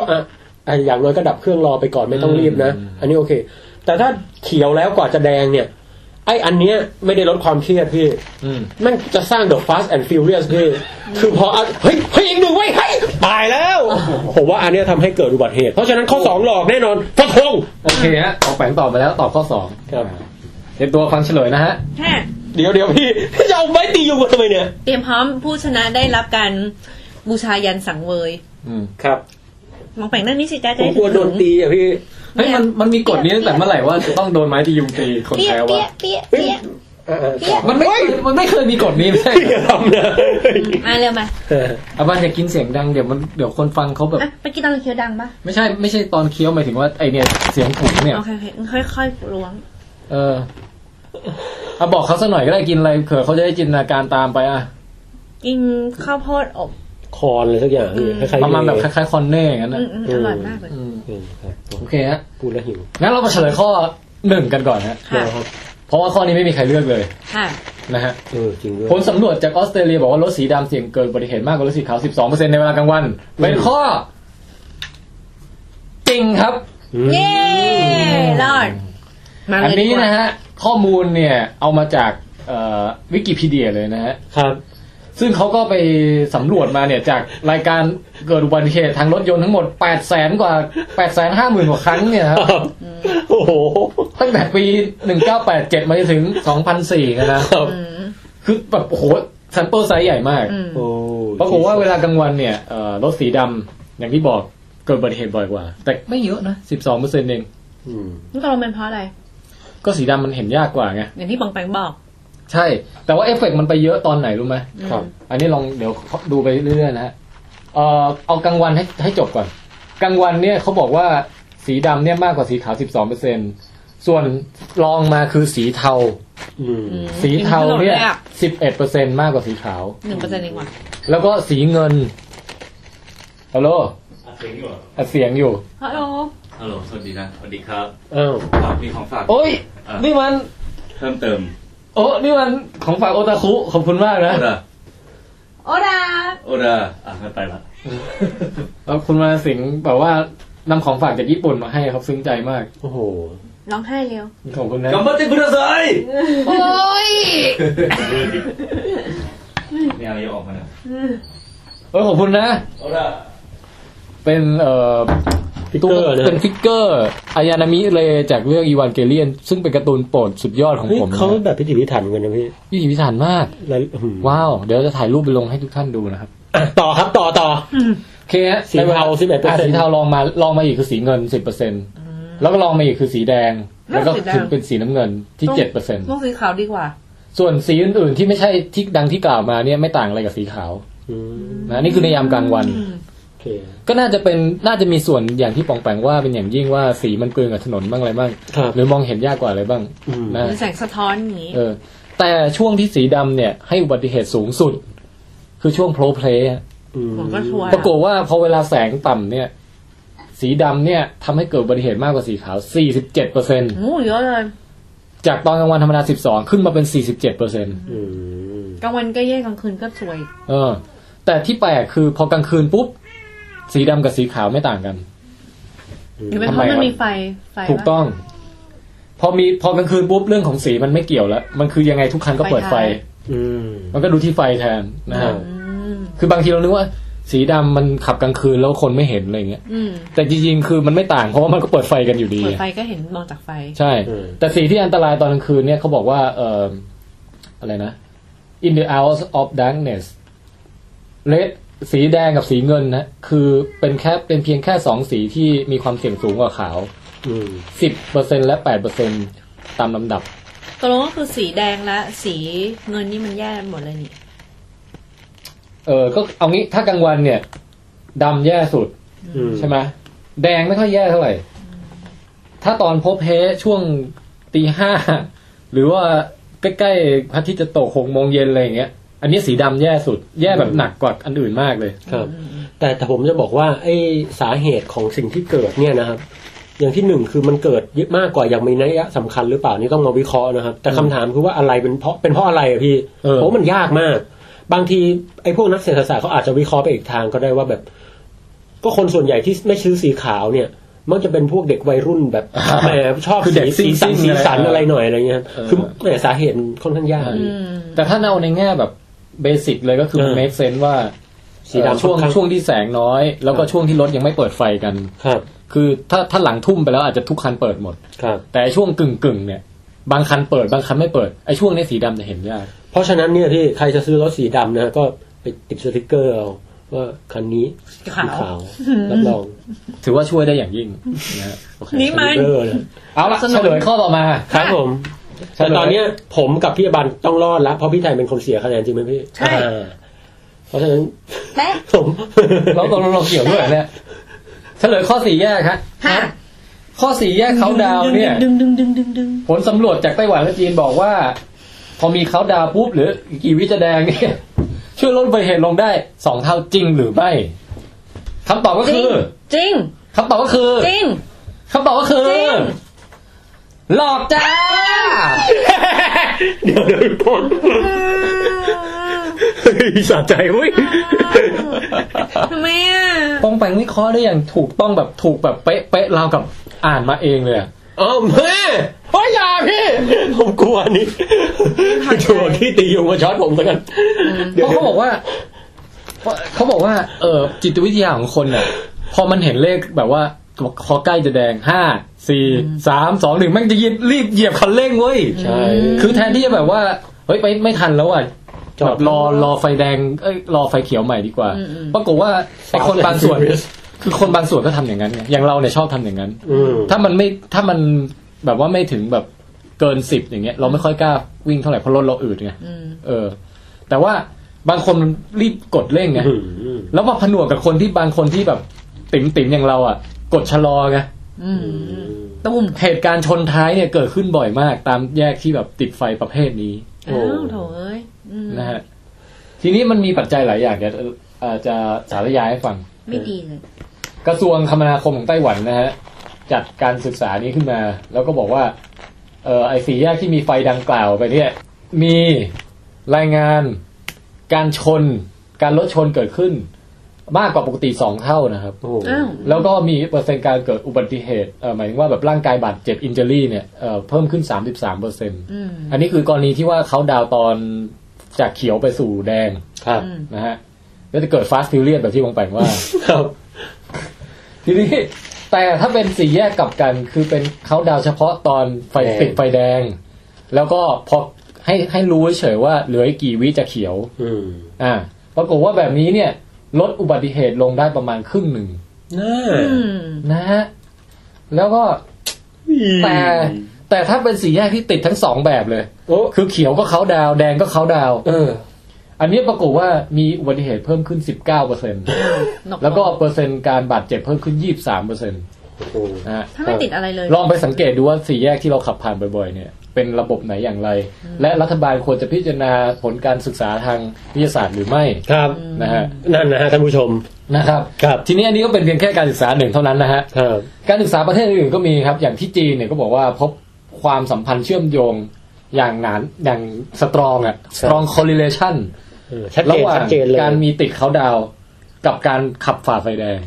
ยิ่งติดเขาดาวคนยิ่งขับฝ่าไฟแดงเยอะเพราะพอถึง3 2 1ปุ๊บมันแบบเอาให้ทันไงพอรู้เลยไม่ของเรารู้เพราะอะไร3 2โอ้โหถ้ากูพลาดนี่กูต้องรออีก45 วิจำได้มันเป็นเรื่องของจิตวิทยาและอีกอย่างคือถ้ามันไม่บอกให้เรารู้ว่าเหลือเท่าไหร่เราจะแบบไม่แน่ใจว่าควรจะยังไงดีก็มาแบบขับธรรมดาไว้ก่อนดีกว่าปลอดภัยแต่ถ้าเกิดว่า5 4 3 2 1มันเกิดความมั่นใจขึ้นมาเฮ้ยทันอยู่แล้วกูเก่งอะไรอย่างเงี้ยบึ้มไปแล้วก็เป็นโชคเลยพอไปถึงตัวแยกจริงๆอ่ะคือเป็นช่วงที่เลยไฟเหลืองไปแล้วไปถึงไฟแดงแล้วเนี่ยซันโวเข้าไปประมาณตุ้งนะฮะค่ะที่แคนาดาก็มีการศึกษาก็ได้ผลใกล้เคียงกันแต่เขาsuggest นำใจเย็นนะเอลินจะหอกมาจากล่างเมื่อกี้เขาเสนอแนะจู่ๆสะดุ้งเลยเมื่อกี้ครับถ้าบอกว่าฉีกมาจากร่างกายไม่เขาเสนอแนะเหตุผลเพิ่มด้วยว่าทำไมอุบัติเหตุจึงเพิ่มขึ้นครับลองไปลองทายมีปัจจัยอะไรอื่นอีกครับนึกไม่ออกคือเขาบอกว่าพอมีไฟเขาดาวปุ๊บตาเหลือกลอยอยู่ตั้งนานด้วยแล้วเห็นตาสีขาวๆโคตรตลกของแคนาดาเขาเสนอแนะมาบอกพอมีไฟเขาดาวปุ๊บไอ้คนขับรถเนี่ยมันมองแต่ไฟไงมันไม่ได้มองว่ากำลังเกิดอะไรขึ้นบนถนนจริงๆคือมันจริงๆมองถนนก็รู้แล้วว่ามีใครสวนมาอะไรอย่างนี้หรือเปล่าแต่นี่มัวแต่มองไฟอันนั้นข้อหนึ่งอีกข้อหนึ่งคือบางทีมันมีคนเดินถนนที่มันเบ้อเว้ยคนเดินถนนมันเห็นไฟเขาดาวเห็นสีเขียวเขาดาวมามันนึกว่าอ๋อเหลือเวลาอีก10 วิให้กูเดินข้ามถนนแล้วมันก็เดินข้ามไปในช่วงที่เป็นไฟเขียวอะงงอ่ะอันนี้ก็คือเบลอนั่นเองอ่ะคือเมืองนอกมันจะชอบมีไฟเขาดาวทั้ง2อันไงคือเขาดาวให้รถด้วยแล้วเขาดาวให้คนข้ามถนนด้วยแล้วบางทีมองผิดอันหรืออะไรเงี้ยเกิดความสับสนในชีวิตขึ้นข้ามในจังหวะที่ไม่ควรข้ามก็โดนรถชนได้ควรเปลี่ยนสีชมพูอ่ะสำหรับคนในฐานะที่มงแปงมีความรับผิดชอบบ้านเมืองนะฮะนโยบายของประเทศควรจะเป็นอย่างไรครับในเรื่องนี้ในเรื่องนี้ผมว่าต้องติดไฟเขาดาวเฉพาะสีแดงนะครับเฉพาะปีใหม่นะครับเฉพาะไฟเขาดาว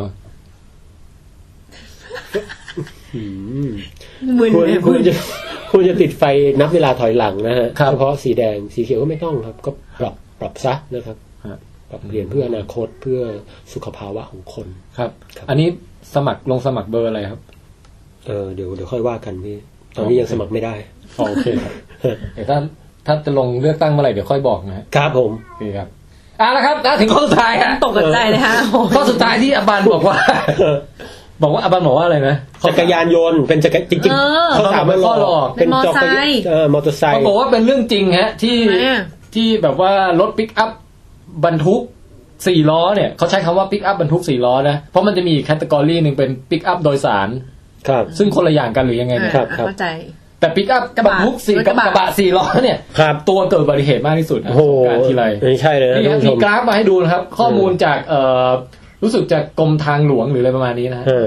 อันนี้คือข้อมูลจากสงกรานต์ปีที่แล้วและปีเมื่อวันซืนปีก่อนหน้าปีที่แล้วปี56ครับปี57นะก็จะสังเกตว่าทั้ง2ปีเนี่ยแม่ไอตัวไฮไลท์เนี่ยนะฮะก็คือรถปิกอัพบรรทุก4 ล้อที่เกิดอุบัติเหตุมากที่สุดครับแต่ว่าตัวที่รองลงมาเนี่ยก็ใช้ว่าจะรองกว่ากันเยอะนะนะฮะนั่นก็คือรถอะไรครับจักรยานยนต์นะครับคือตามกันมาติดๆนะฮะจริงๆต้องบอกว่าไล่เรียงแล้วเนี่ยต่างกันไม่เยอะนะฮะถือว่าโอ้โหครับเฉียดกันทีเดียวแม่ส่วนสาเหตุเนี่ยนะครับก็บันทึกไว้ว่าเป็นการขับรถเร็วเนี่ยประมาณ 60-70% นะที่เป็นต้นตอของอุบัติเหตุครับผมครับส่วนเราวิเคราะห์ไว้ลึกกว่าไงว่าที่เขาขับเร็วเพราะเขาเมาเรื่องเมาหรือเปล่านี่อาจจะเป็นเปอร์เซ็นต์ที่แบบก็ปะปนอยู่ในนี้นะฮะแต่ก็ไม่รู้เหมือนกันว่าบางทีไปบอกสาเหตุได้ยังไงนะฮะคือมาเห็นตอนชนแล้วอย่างเงี้ยใช่ไหม อาจจะต้องวัดระดับเลือดอะไรอันนี้พูดยากแต่ว่าถ้ามีกล้องวงจรปิดตาม4แยกนี่ก็ถือว่าระบุได้ครับครับและสุดท้ายครับก็คือให้ดูความแตกต่างระหว่างสถิติปีใหม่กับสถิติสงกรานต์นะฮะปีใหม่ปีจาก57ขึ้น58ที่ผ่านมาเนี่ยรถที่ก่ออุบัติเหตุมากที่สุดก็คือนะครับเป็นรถประเภทจักรยานยนต์ครับแต่สงกรานต์เนี่ยจะเป็นปิกอัพอันนี้คุณปองแปงมีความคิดเห็นยังไงบ้างครับคุณอบันด้วยก็ได้ฮะไม่ยากครับอันนี้ปีใหม่นี่เป็นจักรยานยนต์แน่นอนฮะใช่ไหมฮะใช่ครับไม่พี่คำอะไรพี่ไม่ครับสำเนียงเฉยๆฮะไม่คือผมคิดว่ามันใช่แน่นอนครับเพราะว่าตอนปีใหม่เนี่ยบางทีเรากลับบ้านต่างจังหวัดบ้างไม่ต่างจังหวัดบ้างกลับไปแล้วทำอะไรก็ขี่รถขี่อะไรบ้างนึกออกป่ะเฉลิมฉลองอะไรก็ว่าไปขับรถไปเที่ยวบ้านญาติอะไรอย่างงี้กินไปดิ้งดังอะไรแต่มันจะต่างกับสงกรานต์ยังไงฮะสงกรานต์เนี่ยส่วนใหญ่เนี่ยเราจะกลับภูมิลำเนาแน่นอน 100% ปีใหม่อาจจะหาเมคมันนี่อะไรว่าไปแต่คนบ้านนอกต่างจังหวัดส่วนใหญ่กลับบ้านสงกรานต์ครับผมจะมีการใช้ทางหลวงขับทางไกลจะมีการใช้ปิกอัพแน่นอนไม่มีใครแล้วว่านะพอช่วงสงกรานต์คนไม่ขี่มอเตอร์ไซค์ว่าขี่มองไม่เห็นไงแต่ว่าปิกอัพก็จะแบบเอาตุ่มมาแล้วก็ต้าอยู่บนหลังรถอะเหมือนวันไหลพัทยาเมื่อปิกอัพมันต้องแบบบรรทุกคนเพื่อที่จะเล่นน้ำกันไงแต่มอเตอร์ไซค์นี่คือแบบตายทุกด่านแต่อุบัติเหตุส่วนใหญ่ไม่ได้เกิดในโซนเล่นน้ำนะเกิดตามถนนแบบทางหลวงอ่ะคือโซนเล่นน้ำมันขับกันช้าๆอะไรอย่างเงี้ยเปียกบ้างอะไรบ้างก็แหมล้มหัวแตกอะไรอย่างเงี้ยแต่ประเภทแบบถึงตายเนี่ยส่วนใหญ่จะเป็นขับรถเร็วบนทางหลวงเนี่ยผมเดาว่าปีใหม่เนี่ยส่วนใหญ่แล้วไม่ค่อยอัตราการกลับบ้านเกิดเนี่ยอาจจะน้อยกว่าสงกรานต์นะครับเพราะฉะนั้นในเจ้าตัวการจะไปปีใหม่อะไรยังไงเนี่ยต่างๆนานาเนี่ยส่วนใหญ่ก็จะขี่จักรยานยนต์นะฮะไปเที่ยวไปดิ้งอะไรในระยะสั้นแต่ว่าไม่มีใครขี่จักรยานยนต์จากกรุงเทพกับอุบลนะฮะส่วนเพราะว่าปีใหม่ในบางทีมันอยากฉลองต่างจังหวัดอยู่บ้านอื่นเมืองอื่นได้เหมือนกันนะครับส่วนสงกรานต์นี่ส่วนใหญ่จะเป็นช่วงเวลาครอบครัวครับอยากกลับบ้านกลับอะไรก็นัดกันช่วงนั้นหยุดยาวด้วยรู้ไหมทำไมเขากลับบ้านเกิดทำไมครับกลับบ้านเกิดเพราะเงินไม่มีนี่เพลงรุ่นไหนมาทำงานเป็นคนงานเงินเดือนน้อยเพลงอะไรอ่ะพี่อันนี้ไม่ทันจริงๆฮะยังไงอธิบายนิดนึงปองน้องสมชายอีกทีคืออะไรพี่นี่คุ้นอยู่อันนี้ของใครฮะผลงานอัธยศสันโนเป็นบทประพันธ์โดยใครฮะเนี่ยชื่ออะไรจำไม่ได้อ้าวเดี๋ยวก่อนเขาเสียชีวิตไปอ่ะที่อยู่แกรมมี่อ่ะเรวัตพุทธินันท์ yes อ๋อเหรอโอ้โหนั่นระดับโอ้โหเก่าแก่มากแม่เจ้าข้ามไปเลยงั้นเราเปลี่ยนประเด็นกันเลยไปงั้นวิดควิสสรุปคะแนนก็คือว่าปองแปงบวก1ไม่ถ้าบันละเดี๋ยวก่อนที่มันตะโกนเมื่อกี้คือเพดานทุกอย่างเอ็กโคลงไปถึงข้างล่างแล้วแล้วเขาลงมาถึงก็แบบโอ้โหคือว่าแล้วบันลบ1ไหมหรือเท่าเดิมไม่ก็ไม่มีการลบไงคนนี้ก็บวก1ไปแล้วเราอ่ะ0ไงก็0 ไงโอเคปองแปงบวก1ได้เป็นคนเดียวเลยครับผมยินดีด้วยครับขอบคุณครับผมไม่ได้ดีใจอะไรมากแต่ว่าโอเคแต่ต้องยอมรับว่าครั้งนี้ปองแปงวิเคราะห์ได้เฉียบขาดมากขอบคุณมากครับผมแล้วก็หวังว่าพวกสถิติความปลอดภัยในพวกนี้จะทำให้ท่านได้ไปนึกถึงในยามขับขี่ว่าตกลงสงกรานต์นี้ยังไงดีสีแยกยังไงดีซื้อรถสีอะไรดีลองไปคิดกันดูนะครับสุดท้ายผมขอสรุปนะพี่ครับความไม่ประมาทและการใช้สติครับเปรียบดังมิทานเวตาลปัญจะช่างมันแต่มันหมายถึงว่าการมีสตินะครับเป็นสิ่งสำคัญครับครับขอบคุณมากครับคุณปองแปงขอบคุณมากนะคะครับและในเมื่อเราพูดกันถึงเรื่องปีใหม่นะไม่ว่าจะเป็นปีใหม่ไทยหรือว่าปีใหม่เทศนะฮะครับช่วงปีใหม่ที่ผ่านมาเนี่ยผมและคุณอบันก็ได้มีโอกาสเดินทางไปเยือนประเทศตุรกีมานะครับจริงด้วยฮะที่มหานครอิสตันบูลซึ่งเป็นแหล่งรวบรวมประวัติศาสตร์และวัฒนธรรมยาวนานนะครับถ้ามีโอกาสจะค่อยมาเล่าให้ฟังมีเรื่องราวเกี่ยวกับยุครุ่งเรืองของอิสลามที่เป็นมีวิทยาการก้าวหน้าทางวิทยาศาสตร์อะไรด้วยนะนี่สนใจเพราะว่าโลกมุสลิมหรือโลกอิสลามนี่ถือว่าเป็นแบบยุครุ่งเรืองแบบสุดยอดเลยนะพี่ลองนึกดูครับเลขที่เราใช้ทุกวันนี้เลขอะไรฮะฮินดูอาราบิกฮะนั่นนะครับมาจากทางมีคำว่าอาราบิกหรืออาหรับอยู่นี่นะไว้ถ้ามีโอกาสจะมาเล่าให้ฟังแต่ที่พูดยกขึ้นมาเนี่ยเพราะบอกว่าการไปทริปครั้งนั้นเนี่ยครับได้ซื้อของมาฝากปองแปงด้วยโอ้โหเฮ้ยนี่ผมรู้สึกบาปเลยว่ะพี่ทำไมนี่ฮะอันนี้ นี่ครับคือเผอิญว่าไปแวะร้านหนังสือแล้วก็เห็นว่ามันมีพัซเซิลปริศนาซึ่งมันไม่ได้ปริศนากุ๊กกิ๊กที่ไม่เกี่ยวอะไรกับอิสตันบูลนะฮะแต่ว่าเป็นซีรีส์ของนักคิดนักปรัชญาต่างๆครับซึ่งยอดพี่เดี๋ยวจะยกตัวอย่างก่อนยังเดี๋ยวให้ปองแปงบรรยายก็ได้แต่ว่าปองแปงบรรยายเลยแล้วกันฮะเอ้ากล่องนี่สวยงามมากก่อนอื่นเลยนะฮะแล้วก็มีปริศนาเกี่ยวกับโคเมตพัซเซิลนะฮะเป็นของฮันเล่นะครับอันนี้โอ้โหคือเป็นปริศนาเหมือนกับว่าเป็นไม้ท่อนนึงประกอบกันอยู่อย่างแยบยลแล้วก็ถ้าแกะออกมาแล้วจะใส่กลับยังไงอะไรพวกปริศนาประเภทอย่างนั้นนะฮะแล้วแต่แพ็กเกจจริงอันนี้กาลิเลโอแล้วอีกอันนี้ชาร์ลส์ดาร์วินสวยงามมากแต่เดี๋ยวพี่อิสตันบูลมันเกี่ยวอะไรกับนักวิทยาศาสตร์เนี่ยมันไม่เกี่ยวครับนี่มันเป็นของที่ระลึกที่ขายอยู่ในร้านหนังสือแห่งหนึ่งเท่านั้นเองโอ้โหครับโอ้สวยงามมากเดี๋ยวผมจะต้องถ่ายรูปสักหน่อยนะฮะสรุปก็คือว่ามีชุดใหญ่เนี่ยเป็นของคุณเอ็ดมุนด์ฮันเล่ฮะครับชุดใหญ่เลยแล้วก็มีกาลิเลโอแล้วก็มีดาร์วินซึ่งดาร์วินเนี่ยซื้อให้ตัวเองนะอ๋อครับโอ้โหเอามาวางไว้อันไหนให้ผมอันนี้อันที่ให้มองแปงเนี่ยคืออันใหญ่ครับคือคุณฮันเล่ฮะเพราะเป็นตัวหายากด้วยนะฮะจริงเหรอพี่คือมันยิงนี่เกี่ยวกับดาราศาสตร์ด้วยนะฮะซีรีส์นี้มีให้สะสมอีกหลายอันนะครับมีนิวตันมีอะไรแบบเพลโตมีอะไรแบบเยอะแยะนะฮะเดี๋ยวจะไปลงลิงก์ให้ลองติดตามดูกันได้จริงวิดแคสจะนำเข้ามาขายด้วยนะครับเฮ้ยน่าสนใจนะพี่แล้วพี่ว่าต้องมีคนชอบเยอะเพราะมันดูคลาสสิกใช่ป่ะคลาสสิกมากแล้วแพ็กเกจจริงใช้ได้เลยที่สำคัญคือแบบกล่องเกลื่อนอะไรสวยงามทีเดียวส่วนอันนี้ครับฝุ่นนี่อิสตันบูลครับพี่ฝุ่นนี่คือสะสมมาตั้งแต่เดือนมกรานะฮะวางไว้ในห้องนี้ครับทีนี้ฮะอันที่เป็นเหลืออยู่คืออันกาลิเลโอเนี่ยครับจะเป็นของรางวัลแจกให้กับโอ้ยตื่นเต้นน่ะรางวัลแกรนน่ะแล้วผมเล่นได้ไหมเนี่ยผมอยากได้อ่ะโธ่แค่บอกเลยว่าเขาต้องแบ่งมันผู้กำหนดชะตาว่าอันนี้จะเป็นของรางวัลสำหรับคนที่ตอบถูกปริศนาของตอนนี้ครับหรือว่าจะให้คนที่ประกวดโลโก้ชนะผมคิดว่าคนที่จะประกวดโลโก้ชนะเนี่ยผมเตรียมของรางวัลไว้ละถ้างั้นอันนี้เป็นของรางวัลสำหรับตอนหน้านะฮะตอนหน้านะครับคือพัซเซิลปริศนากาลิเลโอนะครับทำจากไม้แล้วก็บรรจุกล่องสวยงามอย่างดีน่าสะสมซื้อจากอิสตันบูลสวยจริงๆอันนี้ผมการันตีสวยจริงๆชอบมากฮะเรียกได้ว่าถ้าใครตอบปัญหาครั้งนี้ได้เนี่ยควรค่าแก่ของรางวัลนี้อย่างแน่นอนมองไปมันต้องเปลี่ยนชื่อล็อกอินใน Facebook ไปตั้งใหม่เพื่อมันเล่นแน่ไม่ใช่แต่ว่ารางวัลคำถามจะเป็นอะไรยังไงเนี่ยเดี๋ยวรอดูตอนท้ายรายการนะครับยังไงก็ต้องขอบคุณพี่แทนนะฮะที่ทางพี่อบันไปเที่ยวมานึกถึงผมเนี่ยไม่มีอะไรจะตอบแทนนะครับนอกจากคราวหน้าถ้าพี่เล่าเรื่องอิสตันบูลผมก็มีเรื่องราวดราม่าตอนปีใหม่จะเล่าให้ฟังเหมือนกันครับแค่นั้นก็พอเพียงสำหรับพี่แล้วครับบอกเลยว่าไม่ธรรมดาเคโอ้โหนี่เคครับฟินเลยยอดเยี่ยมเลยเดี๋ยวค่อยไปแกะเล่นทีหลังแล้วกันครับผมนึกออกแล้วให้ปังแปงแกะเล่นให้เสร็จก่อนแล้วประกอบเหมือนเดิมแล้วเราก็ค่อยรีไซเคิลให้คนทำเดี๋ยวเอางี้ฮะเรามาเข้าเรื่องการเฉลยปริศนาโลโก้ที่เราจัดประกวดแข่งขันกันดีกว่านะครับดีครับดีเอาแล้วครับช่วงเวลางวดเข้ามาแล้วฮะเดี๋ยวผมขอกินน้ำแป๊บนึงได้นะเอาละครับเดี๋ยวให้ปังแปงไปกินน้ำแล้วเราจะกลับมาประกาศผลโลโก้กันครับแล้วนะครับตอนนี้ก็มาเข้าสู่ช่วงเฉลยผลการจัดประกวดโลโก้นะฮะซึ่งเป็นส่วนหนึ่งของวิดเกมที่เราประกาศไว้ตั้งแต่ก่อนปีใหม่วะใช่ครับก็ถือว่าเป็นการเฉลิมฉลองปีใหม่ศักราชใหม่แห่งแคสใช่ฮะเวลาที่ดาวเคราะห์ของเรานี่เดินช้านะฮะใช่เดินเละตะลึกไม่เป็นไรครับมาครับก็นี่ฮะให้ภัยตนเองนะโลโก้ที่หลายท่านส่งเข้ามาก็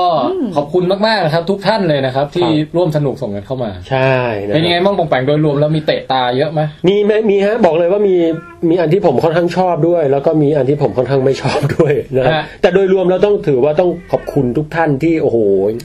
ตั้งใจทำเขาคือไม่ว่าจะเป็นชอบหรือไม่ชอบเนี่ยยังไงผมก็รักทุกคนนะครับครับโอ้ทำคะแนนทีนี้ถ้าเกิดว่าเราจะวิพากษ์วิจารณ์และมอบรางวัลกันอย่างรวบรัดเนี่ยเราจะเรียงลำดับเหตุการณ์ไงดีฮะปองแปงก็อย่างนี้ครับก็เราจะไล่โลโก้ดูทีละอันนะฮะว่าใครเป็นคนส่งประกวดนะครับวิพากษ์แล้วก็เดี๋ยวเราจดคะแนนกันครับเสร็จปุ๊บใครรวมคะแนนได้เยอะที่สุดคนนั้นได้ของรางวัลจากผมไปบอกเลยว่าเป็นของรางวัลใหญ่ที่ไม่มีแจกที่ไหนแน่นอนครับแต่ช่วงนี้ก็สำหรับคนที่ฟังเฉพาะทางเสียงเนี่ยนะครับก็จะเป็นช่วงที่ลำบากใจนิดนึงนะฮะคือจะมองไม่เห็นภาพไปกับเราแต่ว่าเราก็จะพยายามสื่อสารแล้วก็ให้มันรวบรัดแล้วกันนะครับครับโอเคตอนนี้ผมกำลังเอากระดาษจดคะแนนมานะครับครับ มาครับมาเอาละครับ เริ่มจากคนแรกเลยฮะท่านแรกคุณบีมบองก้าครับคุณบีมบองก้าครับโอ้โหตอนนี้นะฮะก็มีโลโก้นะครับออกมาในคอนเซปต์ลักษณะของมีหลายแบบฮะส่งเข้ามา2ชุดนะฮะอ๋อเหรอซีรีส์ที่1เนี่ยเป็นยังไงครับบอกไปซีรีส์แรกเป็นซีรีส์Butterfly Effect ครับเรียกได้ว่า Vidcast เนี่ยมีคอนเซปต์ประมาณว่าเป็นการกระทำเล็กๆของคนกลุ่มเล็กๆที่สามารถเพียงการออกมา1ฟอดณบริเวณย่านหนึ่งในกรุงเทพเนี่ยส่งผลกระทบไปทั่วโลกอะไรเงี้ยโอ้โหแบบว่าสะเทือนถึงดวงดาวสะเทือนถึงทวารเลย เพราะฉะนั้นนี่ก็ออกมาเป็นจักรวาลจ้ะเรียกว่าแบบออกไปถึงแบบลักษณะเป็น Butterfly Effect นั่นเองนะฮะก็เลยเอาตัวผีเสื้อเนี่ยมารวมเข้ากับกลุ่มดาวต่างๆเป็นกราฟิกประกอบมาเป็นผีเสื้อวิดแคสฮะใช่นะครับชอบอบันว่าไงฮะพอใส่แบ็คกราวด์รูปในจักรวาลนี่ยิ่งน่ารักเลยงดงามนะฮะงดงามเห็นแล้วนึกถึงอัลบั้มของ Body Slam นะฮะเรานึกถึงอัลบั้มเพลง EXO เหมือนกันเอางี้ไหมเราให้คะแนนเหมือนสเกลความเจ็บปวดของไปงะเต็ม5ไหมได้โอเคครับงั้นอันนี้ผมให้ไปเลยผมให้4ไปแล้วกันครับเราให้4เหมือนกันแต่ว่าเป็น4ที่ลักษณะจะไม่ได้เป็นการใช้งานเป็นโลโก้ของ Vidcast อะแต่ว่าเป็นงานศิลป์เพื่อที่จะประกอบอะไรบางอย่างเหมือนปกซีดีเหมือนเสื้อยืดหรือเหมือนรอยสักอะไรเงี้ยน่ารักดีอ่ะส่วนอีกซีรีส์นึงที่คุณบีมส่งเข้ามาเป็นยังไงครับผมไปอธิบายหน่อยเดี๋ยวพี่ผมขอให้คะแนนหน่อยได้ไหมเชิญครับเชิญเมื่อกี้เนี่ยคุณบีมเนี่ยเป็นรูปผีเสื้อนะครับขออภัยครับคือคุณจันทาให้4นะครับคุณอบันให้4นะครับส่วนผมเนี่ยมีความรู้สึกว่าคือจริงๆแล้วเนี่ยผมบอกเลยว่าคอนเซปต์เนี่ยถือว่าดีนะครับให้คะแนนเต็มความตั้งใจสุดยอดแล้วก็มีการใส่อะไรเยอะแยะมากมายนะครับแต่ว่าในลักษณะของผมเนี่ยความเป็นโลโก้เนี่ยอาจจะยังติดขัดเล็กน้อยอยู่ตรงที่ว่ามันมีเส้นเยอะไปหน่อยนะครับคือโลโก้เนี่ยในการออกแบบคุณควรจะสำหรับผมเนี่ยผมคิดว่าโลโก้มันควรจะตัดทอนได้มากกว่านี้สักหน่อยอันนี้ความหมายดีนะครับผมยังให้3คะแนนนะครับตรงนี้นะครับไม่ต้องเสียใจไปเราชอบแต่เราสึกว่ามันหญิงเรารู้สึกเหมือนกันว่าอันนี้มันไม่ได้ถ่ายทอดถึงความเบ้อไม่เราไม่เบ้อกันนะเว้ยไม่ความแบบมุกปัญญาอ่อนหรือว่าความแบบมุกเสื่อมของพวกเราอะไรเงี้ยแต่มันดูเป็นโลโก้ที่สวยงามแล้วว่าอันเนี้ยมันดีแล้วเลยพี่มันดีไงแต่ว่ามันเหมือนอย่างนี้เหมือน Game of Thrones อ่ะซีรีส์อ่ะเราจะมีซีจิ้วประจำแต่ละบ้านอันเนี้ยสมควรเป็นซีจิ้วประจำอาบันนี่เป็นสัญลักษณ์ของอาบันใช่เป็นผีเสื้อน้อยที่ดูเหมือนไร้เดียงสาสามัญชนไงแต่ว่ากระพือปีกทีไปถึงจักรวาลแล้วงดงามและแทนเป็นเรื่องของจักรวาลอะไรเงี้ยมันก็เลยรู้สึกว่าน่ารักดีถูกใจอาบันน่ะโอเคแต่ว่าเราเข้าใจว่ามันไม่เหมาะกับ represent Vidcast ทั้งหมดแต่ว่าเป็นซีจิ้วของ House of Aban ชอบครับชอบฮะอันนี้ผมชอบฮะมาครับต่อมาซีรีส์ที่2ของคุณบีมฮะคุณบีมนี่ซีรีส์ที่2เป็นซีรีส์เกี่ยวกับคลื่นครับคลื่นนี่ก็แน่นอนนะฮะคือลักษณะของคลื่นเนี่ยก็จะลูซี่นี่กำลังงงลูซี่งอแงลูซี่อย่างงอแงนะคือลักษณะของคลื่นเนี่ยก็จะเท่าที่ผมตีความนะครับก็คือการกระเพื่อมออกไปอย่างไม่รู้จบไปถึงคนต่างๆนานาเพราะคลื่นเนี่ยมันแบบสามารถไปได้หลบหลีกสิ่งต่างๆด้วยการเลี้ยวเบนแทรกสอดนี่ช่วยคุณบีมนิดหนึ่งนะฮะเรานึกถึงเนี่ยเบาะรถของนครชัยแอร์บัสแล้วมันเอ็นกันอะไรเงี้ยเดี๋ยวก่อนมันพูดแล้วแบบเขาเสียหายมากอ่ะจริงๆอ่ะไม่รู้ทำไมเราเห็นว่าเราถึงบอกจริงๆนะโอเคอบันคือจะเหมือนกับบอกว่าถ้าไม่มานั่งอธิบายให้ฟังว่ามันเกี่ยวกับคลื่นหรืออะไรอย่างเงี้ยพอเห็นไปปุ๊บรูปภาพมันลักษณะเหมือนเบาะรถโดยสารกำลังเอนอยู่ใช่แล้วรู้สึกมันนุ่มนิ่มน่าสบายดีนะแต่สำหรับผมนะตัวเนี้ยผมชอบกว่าผีเสื้อเพราะผมรู้สึกมันมีความเป็นโลโก้มันเรียบง่ายแต่ว่าจะติอยู่เล็กน้อยเท่านั้นเองนะครับก็คือรู้สึกว่าความเป็นคลื่นเนี่ยมันเห็นอยู่ใน W แบบว่ามันคือโลโก้มันยังไม่เตะนะฮะมันต้องเตะแบบเปี้ยโอ๊ยอะไรอย่างนี้นะครับแต่ถือว่าผมชอบกว่าอันนี้ผมให้4ครับผมให้4ครับแม่โอ้นี่ให้คะแนนยากมากเลยนะครับบันให้3อ้าวถ่วงดุลกันนะครับตรงนี้ถ่วงดุลเหรอมีอีก20กว่าโลโก้ท่านพี่มันต้องคิดมากเร็วๆเลยไม่งั้นเที่ยงคืนกว่านี่โอเคงั้นอบันเริ่มดุแล้วครับงั้นผมให้ 3.5 พอเจอแรงดูดไหมครับป่ะมาโลโก้ต่อมาครับอันนี้ส่งมาจากคุณอักราวุธนะฮะครับไกลไข่ ไกลขจรกิตตินะฮะครับแม่ครับอันนี้ส่งเป็นเหมือนนำเสนองานให้กับแบบเหมือนพรีเซนต์งานเลยครับก่อนตอนแรกบอกคอนเซปต์มาก่อนว่าวิดแคสเนี่ยเราหมายถึงอะไรบ้างครับเขียนไดอะแกรมมาบอกเป็นรายการวิดคุยแสนสนุกกระตุ้นการเรียนรู้ขยายวงความรู้คุยเรื่องหนังและอื่นคุยเรื่องที่ไม่ตายตัวมีความยืดหยุ่นมีความรู้หลากหลายแขนงรวมกันเป็นวิดแคสฮะซึ่งดังนั้นวิดแคสก็เลยเท่ากับเป็น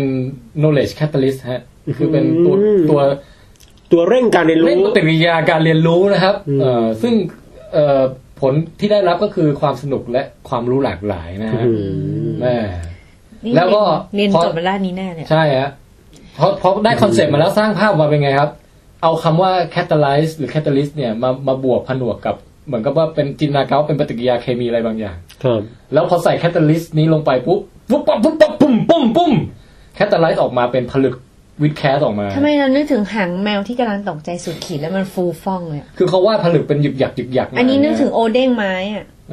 คือเป็นลดรูปพี่เขาลดรูปมาแม่กระบวนการตกผลึกของความรู้สุดท้ายแล้วเอาตัว W ซึ่งเป็นอักษรแรกของวิดแคสที่เด่นๆเนี่ยนะฮะเอามาบวกกับผลึกลักษณะต่างๆแล้วก็ปรากฏออกมาเป็นโลโก้ดังนี้ฮะนะครับมีบางอันมนบางอันเหลี่ยมบางอันสามเหลี่ยมบางอันหกเหลี่ยมอะไรก็ว่าไปครับโดยมีตัว W อยู่ตรงกลางแล้วก็เปลี่ยนแบ็คกราวด์ไปเรื่อยว่าจะเป็นสีพื้นก็ได้เช่นแบ็คกราวด์สีแดงสีเหลืองสีเทาสีเขียวหรือจะเป็นแบ็คกราวด์ที่เกี่ยวข้องกับเรื่องราวที่กำลังพูดถึงเช่นถ้าพูดเรื่องอวกาศแบ็คกราวด์เป็นดาวพฤหัสพูดมีแบ็คกราวด์เป็นหลุมดำจากอินเตอร์สเตลล่าด้วยนะฮะแบ็คกราวด์เป็นแมวน้ำอันนี้พูดเรื่องสัตว์อะไรก็ว่าไปครับต่อเลยครับเขาไม่ต้องละเอียดแล้วก็ให้ดูว่าถ้าไปอยู่ปรากฏตามป้ายรถเมล์จะเป็นยังไงไปปรากฏตามงานนิทรรศการต่างๆเป็นไงให้คะแนนเลยครับ 1.2 ค่ะฮะครับแต่ว่าพออย่างเงี้ยเราเลยรู้สึกว่าพอพูดออกมาแล้วมันเราให้ 4.5 แล้วมันเสียความรู้สึกเขาป่ะอุ้ยพี่ความชอบเนี่ยมันบังคับกันไม่ได้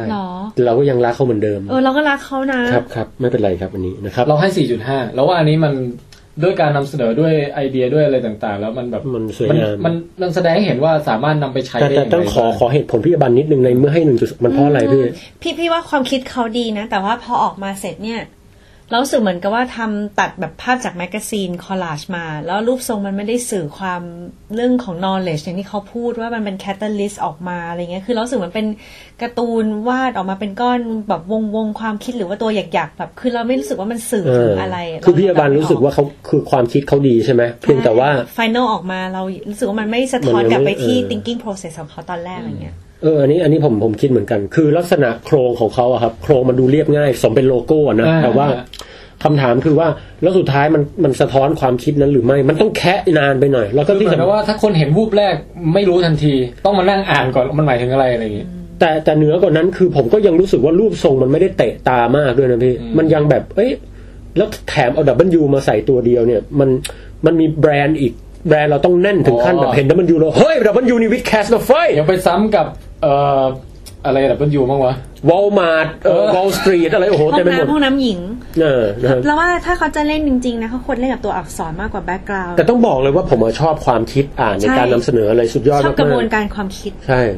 นะฮะแต่อย่างที่บอกครับพวกเราก็ไม่ใช่นักออกแบบมืออาชีพเอาเป็นพวกเราเหมือนกับแบบเป็นปุถุชนที่เอาความชอบมาตัดสินแล้วกันอย่างผมเนี่ยผมให้ 3.5 แล้วกันนะครับอันนี้เอาละเนื่องจากเวลาจำกัดเดี๋ยวเลือกมาอภิปรายกันอีกสัก2คนนะครับให้ปองแปงเลือกเลยครับเอาใครครับเอาของคุณตะเกียครับที่แบบดูเอปิกนิดนึงนะเอปิกเหรอฮะโอเคฮะอันนี้นะฮะคุณเนี่ยฮะโอ้โหอะไรเนี่ยคุณคนนี้นะครับเพิ่งส่งมาวันนี้เองนะครับถามส่งเมสเสจมาถามว่ายังส่งทันไหมวรเมศศักดาสุคน คุณวรเมศครับเป็นออกแนวปกซีดีนะครับครับเราสึกเหมือนแบบเป็นเกมแล้วก็1ความเป็นโค้กแล้ว1คอนเสิร์ตจะอธิบายสักนิดไหมว่ามันหน้าตายังไงครับสำหรับคนที่ฟังอยู่โอ้อธิบายยากพี่เอาเป็นว่ามันจะมีรูปโลกอยู่ตรงกลางเป็นสีเขียวอ่อนแล้วที่เหลือก็จะเป็นสีแดงๆเรื่อยๆออกมานะครับลักษณะเหมือนอะไรสเปลชแตกออกไปอะไรสักอย่างนึงนะครับประมาณนั้น ใช่แล้วรู้สึกเหมือนกับคล้ายๆจะเป็นบิ๊กแบงแต่เป็นแพลเน็ตแล้วก็ระเบิดออกมาเหมือนมีอุณหภูมิความร้อนออกมาสูงกระจายความรู้ระเบิดแต่มีใช้ฟอนต์ตัวการ์ตูนให้ผ่อนคลายรู้สึกแบบมุมขวาให้เป็นความขี้เล่นของรายการเราที่มีความแบบขี้เล่นนิดนึงอ่ะมุมขวาล่างมีชื่อพวกเราด้วยนะก็มีหลายเวอร์ชันให้ดูอันนี้ผมให้คะแนนเลยอันนี้ผมให้3พอเพราะว่าผมรู้สึกว่ามันสวยแต่ว่ามันเป็นปกซีดีมากกว่าเป็นโลโก้แต่เป็นปกซีดีที่ยอดเยี่ยมมากเลยว่ะพี่แฟนวิดแคสไม่ธรรมดาคือเป็นแบบอันนี้เป็นอัลบั้มแรกของวิดแคสอะไรอย่างเงี้ยได้แต่ว่าพอเป็นโลโก้เนี่ยมันโหรายละเอียดมันเยอะไปที่จะเป็นโลโก้ได้นะครับเราให้4ในเรื่องของคะแนนของเรื่องของการรายละเอียดของการดีไซน์แล้วว่าเขาต้องมีความรู้ทักษะพอสมควรแต่ว่าเหมาะที่จะเป็นโลโก้ของวิดแคสไหมเรารู้สึกมันมีความเป็นป๊อปอ่ะเหมือนป๊อปอาร์ตป๊อปคัลเจอร์นิดนึงแล้วว่ามันก็กึ่งจะได้แต่มันอาจจะหมายถึงเป็นอีเวนต์หรือเป็นป้ายอะไรสักอย่างมากกว่าอันนี้ผมให้3เหมือนกันนะฮะเพราะว่าอย่างที่บอกมันดูไม่เป็นโลโก้แต่ถามว่าความสวยผมชอบไหมผมชอบมากนะครับเหมือนกับว่าคุณอะไรนะวรเมธเหรอวรเมธนะฮะที่สะสมมานะครับใช่ได้อีกสักคน2คนสั้นๆไหมคนนี้ฮะคนนี้เนี่ยอะไรวะเนี่ยอบันมิกมิวอะไรเนี่ยที่จุดเด่นที่สุดนะโดนลดคะแนนแน่มันมีคำว่าวิดแคสครับใส่อยู่ในหลอดทดลองรูปขวดชมพู่นะครับซึ่งก็เป็นขวดที่เป็นสัญลักษณ์ของวิทยาศาสตร์นะครับมียกกำลัง2ให้นิดนึงก็คือเหมือนกับวิดแคสจัดมาแล้ว2ปีนะ2 ปีถ้าจัดมาปี3ก็ยกกำลัง3อะไรอย่างเงี้ยครับตรงดีแล้วก็มีชื่อพวกเราป๋องแปงแทนไทยแต่ที่สำคัญคือชื่ออบันเนี่ยวงเล็บไว้ว่าบิ๊กมิวนะผมว่าตรงนี้ไฮไลท์บิ๊กมิวครับคุณพงศธรเนี่ยได้บรรยายมาบอกว่าชื่อ3คนเนี่ยใช้ฟอนต์ลายมือภาษาอังกฤษนะฮะซึ่งเป็นลายมือที่เอาไว้เขียนสูตรวิทยาศาสตร์คณิตศาสตร์อะไรในอดีตนะครับแล้วก็ของอบันเนี่ยเขียนต่อให้ด้วยว่าบิ๊กมิลซึ่งหากแปลตรงๆหมายถึงนมใหญ่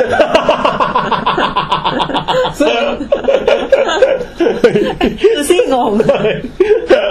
ซึ่งเป็นคำที่ใช้ยกย่องพี่อบันในอินโทรของรายการยกย่องยังไงวะมันเป็นการโดนแกล้งนี่ถือว่าเป็นhonorable mention นะครับดิฉันให้คะแนนแล้วนะเดี๋ยวอยากนึกเลยเมื่อกี้ให้ 1.2 ใช่ไหมคุณเอาไปเลยค่ะ1ครับพี่แดนครับอันนี้พี่ให้เต็ม5ไปแล้วกันให้คะแนนความฮาใช่ไหมให้คะแนนความฮาบันบิ๊กมิลชอบพี่แดนงั้นผมให้2แล้วกันนะฮะเพราะว่าก็ลักษณะไม่เหมาะคือถ้ามันได้เป็นโลโก้จริงเนี่ยโลกเราจะไม่มีความยุติธรรมเหลืออยู่แน่นอนนะครับผมจำเป็นจะต้องนะฮะเพราะฉะนั้นตอนนี้ก็โอเคจะเอาของคุณตีน่ามาหรือไม่เอาละเอาหน่อยไหมครับคุณตีน่าที่เป็นแฟนโอเคฮะยาวนะถ้างั้นป๋องแปงบรรยายเลยครับอันนี้คุณตีน่าก็ลักษณะจะใช้โปรแกรมเพนทำนะซึ่งก็ไม่ใช่ความผิดบาปอะไรเพราะผมก็ชอบใช้โปรแกรมเพนวาดรูปแต่ว่าเท่าที่ดูเนี่ยคือแวบแรกผมเปิดมาแล้วผมก็รวบรวมมาที่บ้านผมส่งเมลมาเนี่ยพี่ชายผมก็ได้รับการคอมเมนต์มาตลอดเหมือนกันพี่ชายผมเห็นของคุณบีมบองกาเนี่ยแกบอกว่าโอ้โหเท่มากรูปผีเสื้อรูปอะไรเนี่ยหมอจะใช้แบบเป็นโลโก้ในพอดแคสต์ดูไฮเอ็นดูแบบถ้าทำเป็นแบรนด์ขายกระเป๋านะใช่ดูล้ำที่ควรจะติดเข้าไปใน Minority Report มากแต่ของคุณทีน่าแต่ของข้อเสียของคุณบีมบองกาคือไม่มีความคิดได้เลยอย่างที่พี่แทนบอกคือจะไม่สื่อถึงความฮาใช่แต่ของคุณทีน่าเนี่ยเป็นอินเวิร์ดนะเป็นอินเวิร์ดที่พูดมาเมื่อหมายความว่าจะไม่มีความไฮเอ็นหาอะไรเลยนะฮะจะมีแต่ความฮาและขี้เล่นทั้งหมดเลยนะครับผมเพราะฉะนั้นตัวไอนี่คือดิฉันป่ะคะใช่ครับต้องอ่านนะแล้วไอจุดๆนี่คือนมดิฉันหรือเปล่าคะใช่ครับไม่ครับไม่อ่านเลยที่อ่านครับจัดโลโก้เป็นแบบโลคอสตามสไตล์รายการเริ่มจากวิทย์3ตัวแรกเป็นตัวแทนผู้จัดวิแคสแต่บรรยูคือพี่แทนพี่ใหญ่เป็นหัวโจกรายการมาพร้อมกับหัวนมเล็กๆ2จุดคือท่านต่อมาดับเบิลยูใหญ่นะฮะแล้วมีหัวนม2จุดเล็กๆนะครับต่อไปคือไอท่านอบันพี่สาวบันคอนเซปต์ตามสไตล์เพลงไตเติ้ลของรายการเป็นตัวไอที่ชมพูนั่นคือนมมูนเองส่วนตัวทีแทนพี่รองป๋องแปงอ้อจุดเด่นไม่มีอะไรมากผอมแห้งผิวคล้ำโอ้ยแล้วตัวทีสีดำคือแป๊บหนึ่งนะพี่คือจริงๆเนี่ยผมว่าไอเดียเขาเนี่ยถ้าถามว่าเขาดึงจุดเด่นมาได้ไหมดีแต่การบรรยายของคุณเนี่ยนะคะแนนคุณเป็นยังไงการบรรยายคุณก็อย่างนั้นนะครับผมส่วนคำว่าแคสให้ตัว C เป็นแอปเปิลร่วงของนิวตันนะฮะบ่งถึงฟิสิกส์โอ้โหส่วนตัว T นะฮะเป็นไม่ใช่ ฟิสิกส์ตัว S เป็นงูชีวะนะครับตัว T ไม่ได้ดัดแปลงอะไรเป็นตัวสามัญชนยืนยงคู่รายการตัว A เป็นเสาอากาศสถานการเป็นบรอดแคสต์กระจายเสียงให้กับสาวกผู้ศรัทธาตัวสีน้ำตาลคือสนิมเกาะเล็กน้อยเป็นปฏิกิริยาเคมีและพื้นสีเหลืองติดเป็นแบบว่าติดตาจากการระเบิดชีสสีเหลืองที่ผ่านมานะฮะบอกเลยครับว่าคุณถีน่านครับผมชอบไอเดียคุณมากเลยนะฮะเพียงแต่ว่าข้อหนึ่งในแง่เชิงศิลปะอันนี้มันจะเป็นศิลปะเชิงเขาเรียกว่าแบบมันได้หรือเปล่ามันออกจาก คือมันอาจจะเป็นศิลปะที่ผสมผสานระหว่างฮวนมิโรแล้วก็พีทมอนเรียนซึ่งเรียกได้ว่าเป็นศิลปะสมัยใหม่เกินไป บางทีมันอาจจะยังไม่เหมาะสมกับโลกยุคปัจจุบันเพราะฉะนั้นตอนนี้ผมยังให้ประมาณ2คะแนนนะครับสำหรับคุณทินนะครับเดี๋ยวครับคือเนื่องจากว่าพี่ให้ 1.2 ครับไม่แต่เราได้แค่ความสุขที่มันสร้างให้เราจากการได้หัวเราะเมื่อกี้เนี่ยเราให้ไป4เลยแล้วกันโอ้โหโคตรไบแอสแทนนี่ไบแอสมากโอเคแต่ไม่เป็นไรครับพี่แทนก็ใจดีเสียงหัวเราะถ้าไม่ซีเรียสเรื่องให้คะแนนก็บอกแต่แรกเดี๋ยวจะได้คะแนนตลกบ้างนี่เขาเกลียดเราหมดแล้วเราให้ 1.2 เฮ้ยเราก็ต้องคอยบาลานซ์ไงจริงๆเขาสร้างเสียงหัวเราะโอเคงั้นหมดเวลาแล้วเอาจู่ๆคุณอัคราวุฒิดิฉันเปลี่ยนใจให้คุณ 4.5 เอากำแล้วคุณพงศธรให้ไอที่บันบิ๊กนิ้วให้1เหมือนเดิมเอาละฮะตกลงเราจะตัดสินเลยไหมครับผมแปงท่านอื่นๆเนี่ยถือว่าเราได้เห็นแล้วก็ได้ชื่นชมได้และได้ปราบปลื้มที่ท่านร่วมสนุกกันเข้ามานะแต่เนื่องจากเวลาเราจำกัดเราไม่มีเวลาพูดถึงทุกคนนะครับเดี๋ยวเราจะรวมคะแนนกันเสร็จสับให้ก่อนนะฮะแล้วตอนนี้เราขอตัดไปสู่ช่วงรวมคะแนนครับใช่เดี๋ยวถ้าพี่บันจะให้จาก 1.2 ไป 4.5 จริงป่ะพี่พูดเพื่อให้เขาเกลียดฉันเดี๋ยวนะฮะคิดที่1แล้วคนอื่นนะพี่คือเอางี้สครอลเร็วๆสครอลเร็วๆคัดแป๊บนึงมันยังมีแบบคนที่เรายังไม่ได้ดูนะครับเดี๋ยวให้คะแนนกันหน่อยไหมครับเพื่อจะได้เลื่อนนะครับเลื่อนไอคนนี้เอาคุณกฤษดาวงศ์ให้เสร็จเรียบร้อยไหมครับคนนี้ตั้งใจทำมาเหมือนกันตรงนี้ต่างคนอื่นที่มี W แล้วมี C ด้วยแต่ก็ดูเป็นเหมือนโฆษณาขายหลอดไฟหรือเตาไฟฟ้าอะไรบางอย่างคือสัญลักษณ์วิดแคสตรงนี้มัน WC ได้จริงแต่ว่าพอมันรวมเป็นรูปแล้วมันเหมือนแบบไอ้ขดยากันยุงหรือเตาไฟฟ้าอะไรอย่างเงี้ยก็เลยรู้สึกแบบอันนี้ผมให้4ครับเหรอเมื่อกี้เราให้ 2.5 แล้วกัน3ก็ได้3ดูเนียบดีคุณแล้วก็มีอีกเซตนึงอันเมื่อกี้ผมให้2ครับโหแล้วอีกเซตนึงก็เป็นวิดแคสเหมือนกันแต่อันนี้ดูแบบเก๋ไก๋กว่านิดนึงเรานึกถึงปากนกอียิปต์อะไรเรานึกถึงความเป็นอียิปต์สัญลักษณ์ซิมโบลิกบางอย่างแบบนกฮีโรกริฟิกโอเคครับอันนี้ผมให้ 3.5 ครับเราให้ 3.5 ด้วยเราให้2ครับตอนนี้เป็นวิดแคสอันนี้เราให้4ผมให้4เพราะรู้สึกว่ามันดูเรียบหรูแล้วก็เขาเป็นบรอดแคสต์ออกมาอะไรอย่างเงี้ยผมชอบนะผมชอบสุดแล้วตั้งแต่ดูมาแต่ว่าไม่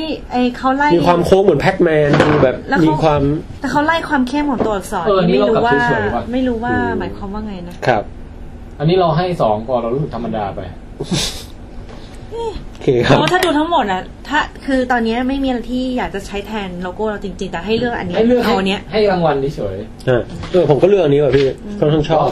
เตะตาตั้งแต่ทำมาเลยมันดูสะอาดเนี้ยฟอนต์สวยแล้วก็เหมือนมีความบรอดแคสต์เป็นความสว่างจุดพี่แทนเขียนอะไรพี่เท่าทีพี่เคยออกแบบไว้เหมือนกันแต่พี่จำไม่ได้แล้วยังไม่ต้องสนใจแล้วก็เอาไว้ก่อนแล้วกันครับพี่มีโลโก้นึงในที่พี่คิดไว้ในใจเหมือนกันเดี๋ยวค่อยส่งประกวดคราวหน้าแล้วกันเอาดิก็ถ้าให้เราให้คนเนี้ยแต่ถ้าชอบความแบบอาร์ตส่วนตัวเราชอบบัตเตอร์ฟลายถ้าดูถ้าจะโหวตนะครับตอนนี้คุณกฤษดาวงศ์ชนะแต่ถ้าจะเอาคะแนนนะครับคุณบีมชนะบีมคือผีเสื้อน่ะเหรอบีมคนที่ได้รางวัลคือผีเสื้อได้ที่1เราให้รางวัลกี่คนนะคนเดียวครับเราไม่มีแบบชมเชยอะไรอย่างนี้เลยโอ้คืออันนี้เป็นทำไรฟ์ที่จะได้มอบลายเซ็นอย่างดีติดผนึกในกล่องของนฤทธิ์ที่แบบให้เฉพาะผู้ทรงเกียรติสุดหรูเท่านั้นซึ่งองค์กรผมจะไม่ให้อันนี้กับใครเลยครับจะให้เฉพาะอันนี้ผมก็เลยเก็บมาเอางี้แม่งั้นก็ผู้ชิงชนะเลิศมีอยู่กี่ท่านนะ2ท่านคือคุณบีมและคุณกฤษดาวงศ์ครับคุณบีมและคุณกฤษดาวงศ์ใช่ไหมครับใช่ครับโอเคถ้างั้นนะฮะกรรมการเริ่มเครียดนะครับ คุณบีมและคุณกฤษดาวงศ์อาบันจะตัดสินแล้วฮะอาบันคิดว่าจุดประสงค์ของการประกวดในครั้งนี้เนี่ยเราพูดถึงในลักษณะของจุดประสงค์เพื่อที่จะดูว่าใครจะสามารถสื่อถึงยุคใหม่ของวิดแคสของเราได้หรือไม่ครับเพราะฉะนั้นดิฉันคิดว่าไอโลโก้ของคุณกฤษดาวงศ์เนี่ยมันตอบโจทย์ของเรามากที่สุดที่เป็นตัว C สีส้มนี่แหละครับ C ที่เป็นคำว่าวิดแคสแล้วเหมือนก็เป็นไฟสว่างแล้วเป็นบรอดแคสออกมาใช่แต่ว่าคุณบีมบองก้าเนี่ยอันเนี้ยอาบันรู้สึกเลยว่าอยากได้เป็นซีจิ้วส่วนตัวก็เลยจะขออนุญาตใช้และให้ออกแบบเป็นซีจิ้วของอาบันเพราะฉะนั้นอาบันคิดว่าอาบันเนี่ยจะให้รางวัลพิเศษของอาบันเองกับคนนี้ถ้าเกิดทุกท่านไม่ขัดข้องกันนะคะครับผมก็คิดว่าถ้าคุณอาบันจะให้ผีเสื้อไปนะครับเพราะจริงๆแล้วผีเสื้อเนี่ยก็ได้11คะแนนส่วนคุณกฤษดาวงศ์เนี่ยต่างกันแค่1คะแนนแต่พี่อาบันและผมเนี่ยถือว่าถูกใจมากๆส่วนพี่แทนเนี่ยอาจจะเฉยๆแต่ก็ไม่เป็นไรนะครับเราประชาธิปไตยก็อย่างนี้ไหมฮะคือผมเนี่ยนอกจากคุณอาบันบิ๊กมิวเนี่ยครับผมเนี่ยชื่นชมในความพยายามในการนำเสนอของอีกท่านหนึ่งที่แบบทำเป็นอะไรนะเหมือน presentation มาคนนั้นน่ะคุณอัครวุฒินะฮะงั้นเอางี้ไหมผมขอเรียกให้รางวัลชมเชยคนนั้นนะฮะคุณแคทตาลิสตกผลึกเนี่ยเอาเลยอะไรครับเดี๋ยวมันจะมีหนังสือเล่มนึงที่จะออกในสัปดาห์หนังสือเนี่ยนะโอ้ยเป็นหนังสือแปลที่เขียนโดยคือหนังสือของคุณคาร์ล เซเกนเป็นผู้เขียนนะครับชื่อเรื่อง The Demon Haunted World น่าอ่านมากโลกที่เต็มไปด้วยปีศาจซึ่งสรรพคุณมันน่าอ่านอย่างไรเนี่ยผมได้เพิ่งจะไปโพสต์คำนิยมที่ผมเขียนเนี่ยลงในหน้าเพจ Vidcast ของเรานะครับไปดูกันได้ที่ Vidcast Thailand นะฮะ yes. ซึ่งผมจะได้โควต้าฟรีมาจำนวนหนึ่งในเล่มนี้เอาไว้แจกได้นะฮะก็เดี๋ยวให้เป็นที่ระลึกแก่การร่วมสนุกกับของคุณอัคราวุธไปเป็นรางวัลชมเชยนะฮะอันนี้ส่วนของผมแล้วงั้นส่วนของดิฉันอยากจะติดต่อคุณบีมบองก้าหลังไมค์นะคะว่าจะขออนุญาตใช้โลโก้ที่คุณออกแบบมาเนี่ยเป็นซิจิ้วประจำตัวอาบันจะใช้จริงๆแล้วใช้แทนเป็นรูปโปรไฟล์ใน Facebook คือชอบมากขนาดนั้นจริงๆช่วยอาจจะให้ช่วยดัดแปลงอะไรใส่คำว่าอาบันเข้าไปอะไรหรือเดี๋ยวคุยกันหลังไมค์ว่าจะมีอะไรถ้าเกิดไม่ขัดข้องแล้วเดี๋ยวจะส่งของที่ระลึกจากอาบันวิธีการส่งง่ายมากพี่ฝากผมไปเขาอยู่ชั้น4ผมอยู่ชั้น3อ้าวอยู่ออฟฟิศเดียวกันใช่ครับโอ้ร่วมสนุกกันใกล้มากนะฮะเฮ้ยดีประหยัดค่าไปรษณีย์ได้ครับสุดท้ายนะฮะก็คนที่ได้รางวัลจากทาง Vidcast ไปแบบเป็น Official นะฮะ with prize คุณกฤษดาวงศ์นะครับขอแสดงความยินดีด้วยนะครับแสดงความยินดีครับนะครับจากโลโก้ที่มีลักษณะเป็นเส้นหลายๆเส้นนะฮะแล้วก็เป็นตัว C โอบล้อมมองอีกทีก็คล้ายๆแพ็กแมนมีความเป็นขี้เล่นมีความเป็นทันสมัยทุกอย่างครบอยู่ในนั้นสำหรับผมและคุณบันนะครับพี่แทนอาจจะไม่ชอบแต่ก็ไม่เป็นไรรู้สึกมันถึงการสื่อสารแล้วรู้สึกว่าเขาดูแล้วคอมมิวนิเคชันเดี๋ยวจะไปดูให้จนชอบให้ได้ขอบคุณมากครับผมทั้งนี้ทั้งนั้นของคนอื่นก็ชอบนะคะก็ตลกดีทำให้พวกเราได้หัวเราะก็วิจารณ์กันสนุกๆนะคะให้ออกแบบเองก็ออกไม่ไหวอ่ะบิ๊กมิวโอเคฮะบิ๊กมิวแล้วครับหมดช่วงประกาศรางวัลโลโก้แล้วครับผมก็ติดต่อกันเข้ามานะครับคุณกฤษดาวงศ์เดี๋ยวผมส่งให้นะคุณบีมก็คุยกับคุณอบันหลังไมค์ส่วนคุณอัครวุฒิก็เดี๋ยวคุณแทนไทยจะส่งของรางวัลชมเชยไปให้ครับผมค่ะขอบคุณทุกท่านมากเลยค่ะครับช่วงต่อไปเลยพี่หมิงครับอันนี้มาถึงช่วงรองสุดท้ายครับรองแบบแป๊บเดียวขอเวลา3 นาทีฮะอันนี้สำคัญคือถ้าไม่สำคัญจะไม่พูดจริงโอ้แย่พูดถึงเรื่องโลโก้เนี่ยครับมีผู้สนับสนุนรายการท่านหนึ่งฮะเขาเขียนจดหมายมาก็บอกเรื่องราวมากมายให้เราฟังว่าชอบ Vidcast ยังไงบ้างนะครับเดี๋ยวจะให้บองแปงอ่านก็ได้แต่ที่สำคัญเนี่ยเขาเป็นผู้ออกแบบโลโก้มืออาชีพฮะแล้วเขาให้เนี่ยครับเอางี้ให้ผมแบ่งอ่านจดหมายเขาเลยดีกว่าเฮ้ยผมไม่ได้อ่านนะอันนี้เขาส่งมาทางเมลใช่ไหมฮะส่งมาทางไหนไม่รู้ครับจำไม่ได้แล้วแต่ว่าส่งมานานมากแล้วครับกรุณาอ่านนะฮะสวัสดีพี่Vidcastครับคือได้ฟังรายการมาหลายครั้งมากๆครับเรียกได้ว่าฟังมาไม่ต่ำกว่า 90% แล้วครับทุกวันนี้ผมทำงานเป็นกราฟิกดีไซเนอร์ในเอเจนซี่โฆษณาแห่งหนึ่งครับตอนนั่งทำงานไปก็ฟัง Vidcast ไปหรือไม่ก็ตัวขึ้น BTS กลับบ้านในตอนที่เขาเรียกว่าเนื้อหาเข้าใจยากเช่นแบบควอนตัมอะไรพวกนี้นะครับผมฟังย้อนกลับไปกลับมา4 ครั้งโอ้โหเนื่องจากผมเองก็เป็นจะเรียกว่าหัวช้านะครับแล้วยังไงก็แล้วแต่นะฮะผมขอบคุณพี่ๆทุกคนครับที่จัดรายการดีๆแบบนี้ขึ้นและนี่เป็นรายการวิทยุเพียงรายการเดียวที่ผมฟังโอ้โหสุดยอด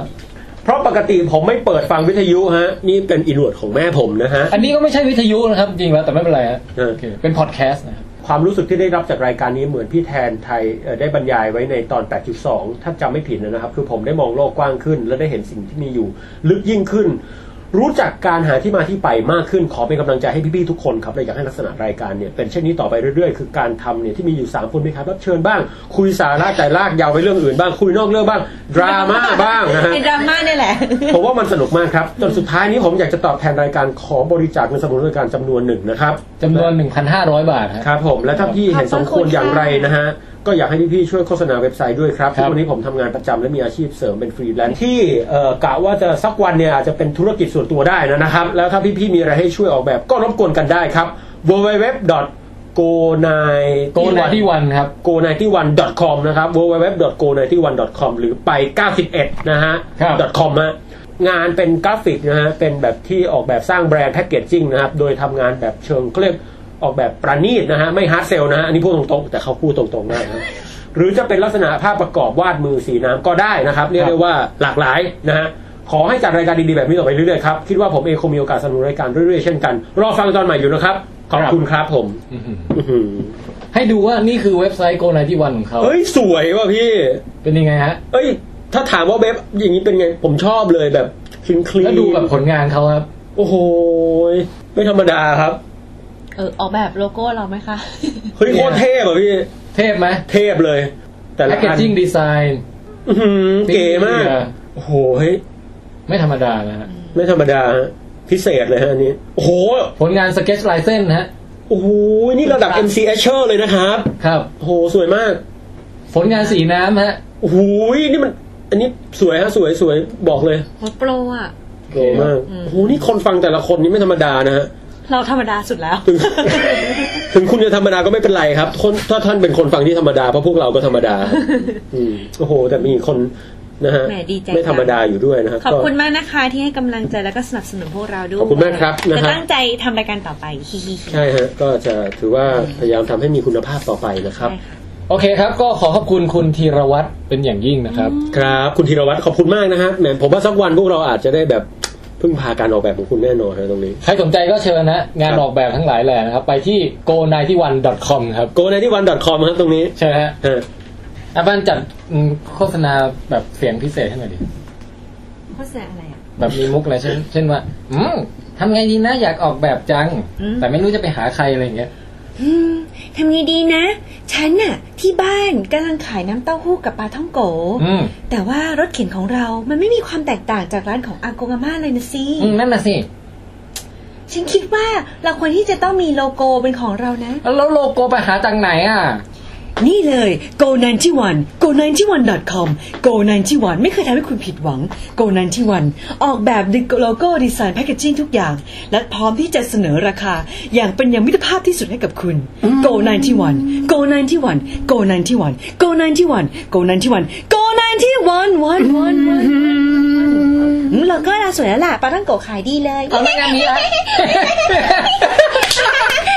เป็นยังไงเฮียมาซื้อแล้วไปขายเร็วเท่าไหร่โอเคนี่คือถ้าเกิดว่าท่านใดสนใจจะให้อยากได้โฆษณาแบบนี้เป็นสปอนเซอร์รายการเรายินดีแล้วทำให้นะคะโอ้ยสุดยอดมากครับแล้วก็มาถึงสุดท้ายของเอพิโซด29ตอนนี้ครับต้องแปงเชิญเลยครับอาบานจิงเกิลมาวิดเกมครับก็คำถามนี้นะครับคือบังเอิญมากๆนะฮะว่าคำถามครั้งนี้มันดันมาเกี่ยวกับของที่จะเป็นของรางวัลพอดีโอ้ซึ่งก็คือเจ้าพัซเซิลกาลิเลโอเนี่ยแหละฮะใช่ครับแต่เนื่องจากนะครับผมคิดว่าของรางวัลที่มาจากอิสตันบูลแล้วมันเป็นปริศนาแล้วเป็นปริศนาของคุณกาลิเลโอกาลิเลอีเนี่ยนะครับและที่สำคัญเนี่ยแพ็คเกจจิ้งอันสวยงามเหล่านี้เนี่ยผมคิดว่าคนที่จะได้รับมันไปเนี่ยควรจะเป็นคนที่มีความเข้าใจในกาลิเลโอพอสมควรเพราะฉะนั้นจะได้เข้ากับของรางวัลด้วยใช่ไหมใช่ค่ะเพราะฉะนั้นคำถามในครั้งนี้แน่นอนเกี่ยวกับคุณกาลิเลโอครับผมแต่จะไปถามแบบโทษนะพี่แบบว่าคุณกาลิเลโอเกิดวันที่เท่าไหร่ครับอันนี้ก็ส่งมาร่วมสนุกกันแบบนี้ไม่ใช่แน่นอนไม่ใช่หรือว่าคุณกาลิเลโอเป็นชาวอะไรระหว่างหนึ่งชาวกัมพูชากับชาวอิตาลีอย่างนี้ไม่ใช่แน่นอนนะอย่าคิดว่าจะได้รางวัลไปง่ายๆนะครับ ใครที่ตอบคำถามถูกนะครับคุณจะได้รับการส่งของรางวัลนี้ไปให้นะฮะซึ่งคนที่ตอบถูกจะต้องตอบอาบันกำลังจะทำลายแพคเกจจิ้งมันแล้วครับก็แค่อยากดูหน้าตาเราว่าทางที่ดีอย่าเพิ่งแกะมันดีกว่าก็ได้ค่ะงั้นให้คุณเป็นคนไม่ใช่เดี๋ยวแกะออกมาแล้วพัซเซิลต่อกลับไม่ได้ไงขอโทษค่ะต่อเลยค่ะครับเพราะฉะนั้นคำถามในครั้งนี้จะเกี่ยวกับกาลิเลโอครับค่ะคำถามก็คือว่าพอไหมฮะครับมันมีตำนานเล่าว่ากาลิเลโอเนี่ยปีนขึ้นไปบนหอเอ็นปิซ่าแล้วก็ทิ้งลูกบอลลูกมวลมากกับลูกมวลน้อยลูกที่มวลไม่เท่ากันมากถึงไม่เท่ากันนะฮะลงมาแล้วก็ดูว่าอันไหนตกถึงพื้นก่อนกันนะครับเคยได้ยินใช่ไหมฮะอันนี้ใครๆก็เคยได้ยินนะฮะทีนี้เนี่ยจริงๆแล้วตำนานตัวนี้มันเป็นเรื่องหลอกครับคือจริงๆแล้วมันทำแบบนี้มันจับเวลาลำบากแล้วก็แบบโอ้โหตกถึงพื้นพร้อมไม่พร้อมเนี่ยมันดูยากนะฮะเพราะฉะนั้นเขาใช้วิธีอื่นนะครับแต่ตำนานนี้ก็เป็นเรื่องคลาสสิกแล้วก็ถูกจัดเป็นหนึ่งในการทดลองที่ถือว่าสวยงามเพราะว่ามันเป็นเรื่องเล่าที่แหมมีเรื่องภูมิประเทศอิตาลีหอเอ็นปิซ่าอะไรเยอะแยะมากมายนะครับคำถามอยู่ตรงนี้ครับลูกบอลลูกที่มีมวลมากเนี่ยมันต้องถูกดึงด้วยแรงโน้มถ่วงมากจริงไหมพี่แน่นอนน้ำหนักมันเยอะไอ้ลูกบอลลูกน้อยเนี่ยถูกแรงด้วยดึงโน้มถ่วงเนาะถูกดึงด้วยแรงโน้มถ่วงน้อยเพราะน้ำหนักมันน้อยอันนี้ง่ายๆเลยครับแต่ทำไมกาลิเลโอจึงเชื่อว่าสุดท้ายแล้วมันตกถึงพื้นพร้อมกันและมันก็ตกถึงพื้นพร้อมกันจริงๆทั้งที่จริงๆแรงเยอะกว่ามันต้องดึงแรงกว่ามีความเร่งมากกว่าอะไรอย่างเงี้ยฮะนึกออกไหมครับถ้าผมกระชากด้วยแบบกระชากนักซูโม่หรือคนอ้วนคนหนึ่งด้วยแรงแบบสุดๆอะพี่มันย่อมแบบมันต้องมาแรงกว่าแต่แบบกระชากเบาๆไงพี่เขาก็ไม่ค่อยมาแน่นอนนะฮะตรงนี้คำถามคือคำอธิบายว่าทำไมของหนักกับของเบาเนี่ยตกถึงพื้นพร้อมกันครับทั้งที่จริงๆแล้วของหนักมันถูกแรงดึงด้วยแรงโน้มถ่วงมากกว่าจงอธิบายโอ้โหยากนี่คือเป็นอะไรที่เราก็ได้ยินได้ฟังมาตั้งแต่เด็กแต่เราไม่เคยคิดลึกถึงขนาดที่จะอธิบายมันได้ใช่ครับอย่างฉาฉานนะฮะแล้วก็จะรับคำตอบเป็นยังไงดีครับเป็นเขียนเรียงความหรือว่าก็สั้นๆหรือยังไงตอบมาประเภทว่าบางท่านอาจจะคิดว่าอ๋อนี่ไงก็mg เท่ากับคณิตศาสตร์อะไรนี้ไม่ต้องนะครับขอเป็นคำอธิบายมาเลยว่าทำไมมันถึงเท่ากันแล้วทำไมแรงเยอะมันทำให้ตกถึงพื้นพร้อมกับแรงน้อยพูดง่ายเลยฮะนะครับบางคิดเห็นอย่างไรครับเรากำลังนึกภาพว่าถ้าเราโยนลูกชิ้นปลามา1ลูกกับลูกตุ้มเหล็กมันจะถึงพื้นพร้อมกันเปล่าวะลูกแบบเท่ากันอย่างเงี้ยนี่คือพูดต้องไซส์เดียวกันเหรอไซส์ไล่เลี่ยกันนะจริงๆคือกาลิเลโอเนี่ยมันจะถึงพื้นพร้อมกันจริงๆถ้าไม่มีอากาศเลยนะครับนะฮะแต่ว่าถ้าเราใช้ลูกเหล็กที่แบบลักษณะลูกมันคล้ายๆกันมากๆเนี่ยมันก็ถือว่าตัดแรงต้านอากาศได้ก็ถือว่าตกพร้อมกันแรงต้านก็ต่างนิดเดียวถ้าโยนกล่องเหล็กสี่เหลี่ยมเต๋าโยนลูกบอลเหล็กเต๋าจะถึงพร้อมกันไหมไล่เลี่ยกันคือแบบเป๊ะแทบจะเป๊ะเลยแหละเพราะว่าแบบแล้วไม่อยู่กับเชฟสินะเอาเรื่องแรงต้านอากาศออกไปเลยถ้าเอาอากาศทิ้งได้นะเท่ากันเป๊ะเลยโอเคน่าสนใจครับอยากฟังคำตอบก็ยังต้องอธิบายอยู่ดีว่าเหตุใดมันจึงตกถึงพร้อมกันนะฮะทั้งที่จริงๆแล้วอย่างที่บอกของน้ำหนักเยอะมันโดนแรงโน้มถ่วงดึงด้วยแรงมากกว่านะฮะขอแก้พาราดอกซ์นี้ได้อยากฟังคำตอบอ่ะตอบมาเลยนะคะอยากฟังกันค่ะคำตอบเนี่ยรอไม่เกิน3 ปีฮะเราจะมากลับมาในตอน30นะฮะ30นี่ก็เลขสวยนะต้องมีอะไรสเปเชียลกันนิดนึง30ยังแจ๋วอายุผมเลยนะพี่เดี๋ยวว่าบางค่อยมาเล่าเรื่องไปมาเก๊าเนาะปฏิบัติภารกิจส่วนบองแปงก็เดี๋ยวค่อยมาเล่าเรื่องอะไรดราม่าปีใหม่มันมีเรื่องเยอะแยะมากมายเยอะแยะแล้วแต่จะเลือกมาเล่าแล้วผมก็จะพยายามสรรหาข่าวและธีมสนุกมันอะไรมาเล่ามาเล่าให้ฟังเลยวันนี้ก็ถือว่ากลมกล่อมนะครับมีควิสกลับมาด้วยเยอะแยะมากมายวันนี้back to basics success นะครับ success สนุกชอบฟินครับมามันจบไงนะปกติพูดเราก็ต้องขอกล่าวคำว่าโอเควันนี้เวลาหมดแล้วครับพวกเราทั้ง3คนขอกล่าวคำว่าสวัสดีครับเย้บันนมใหญ่ๆเฮ้ยบันรู้หรือโอเค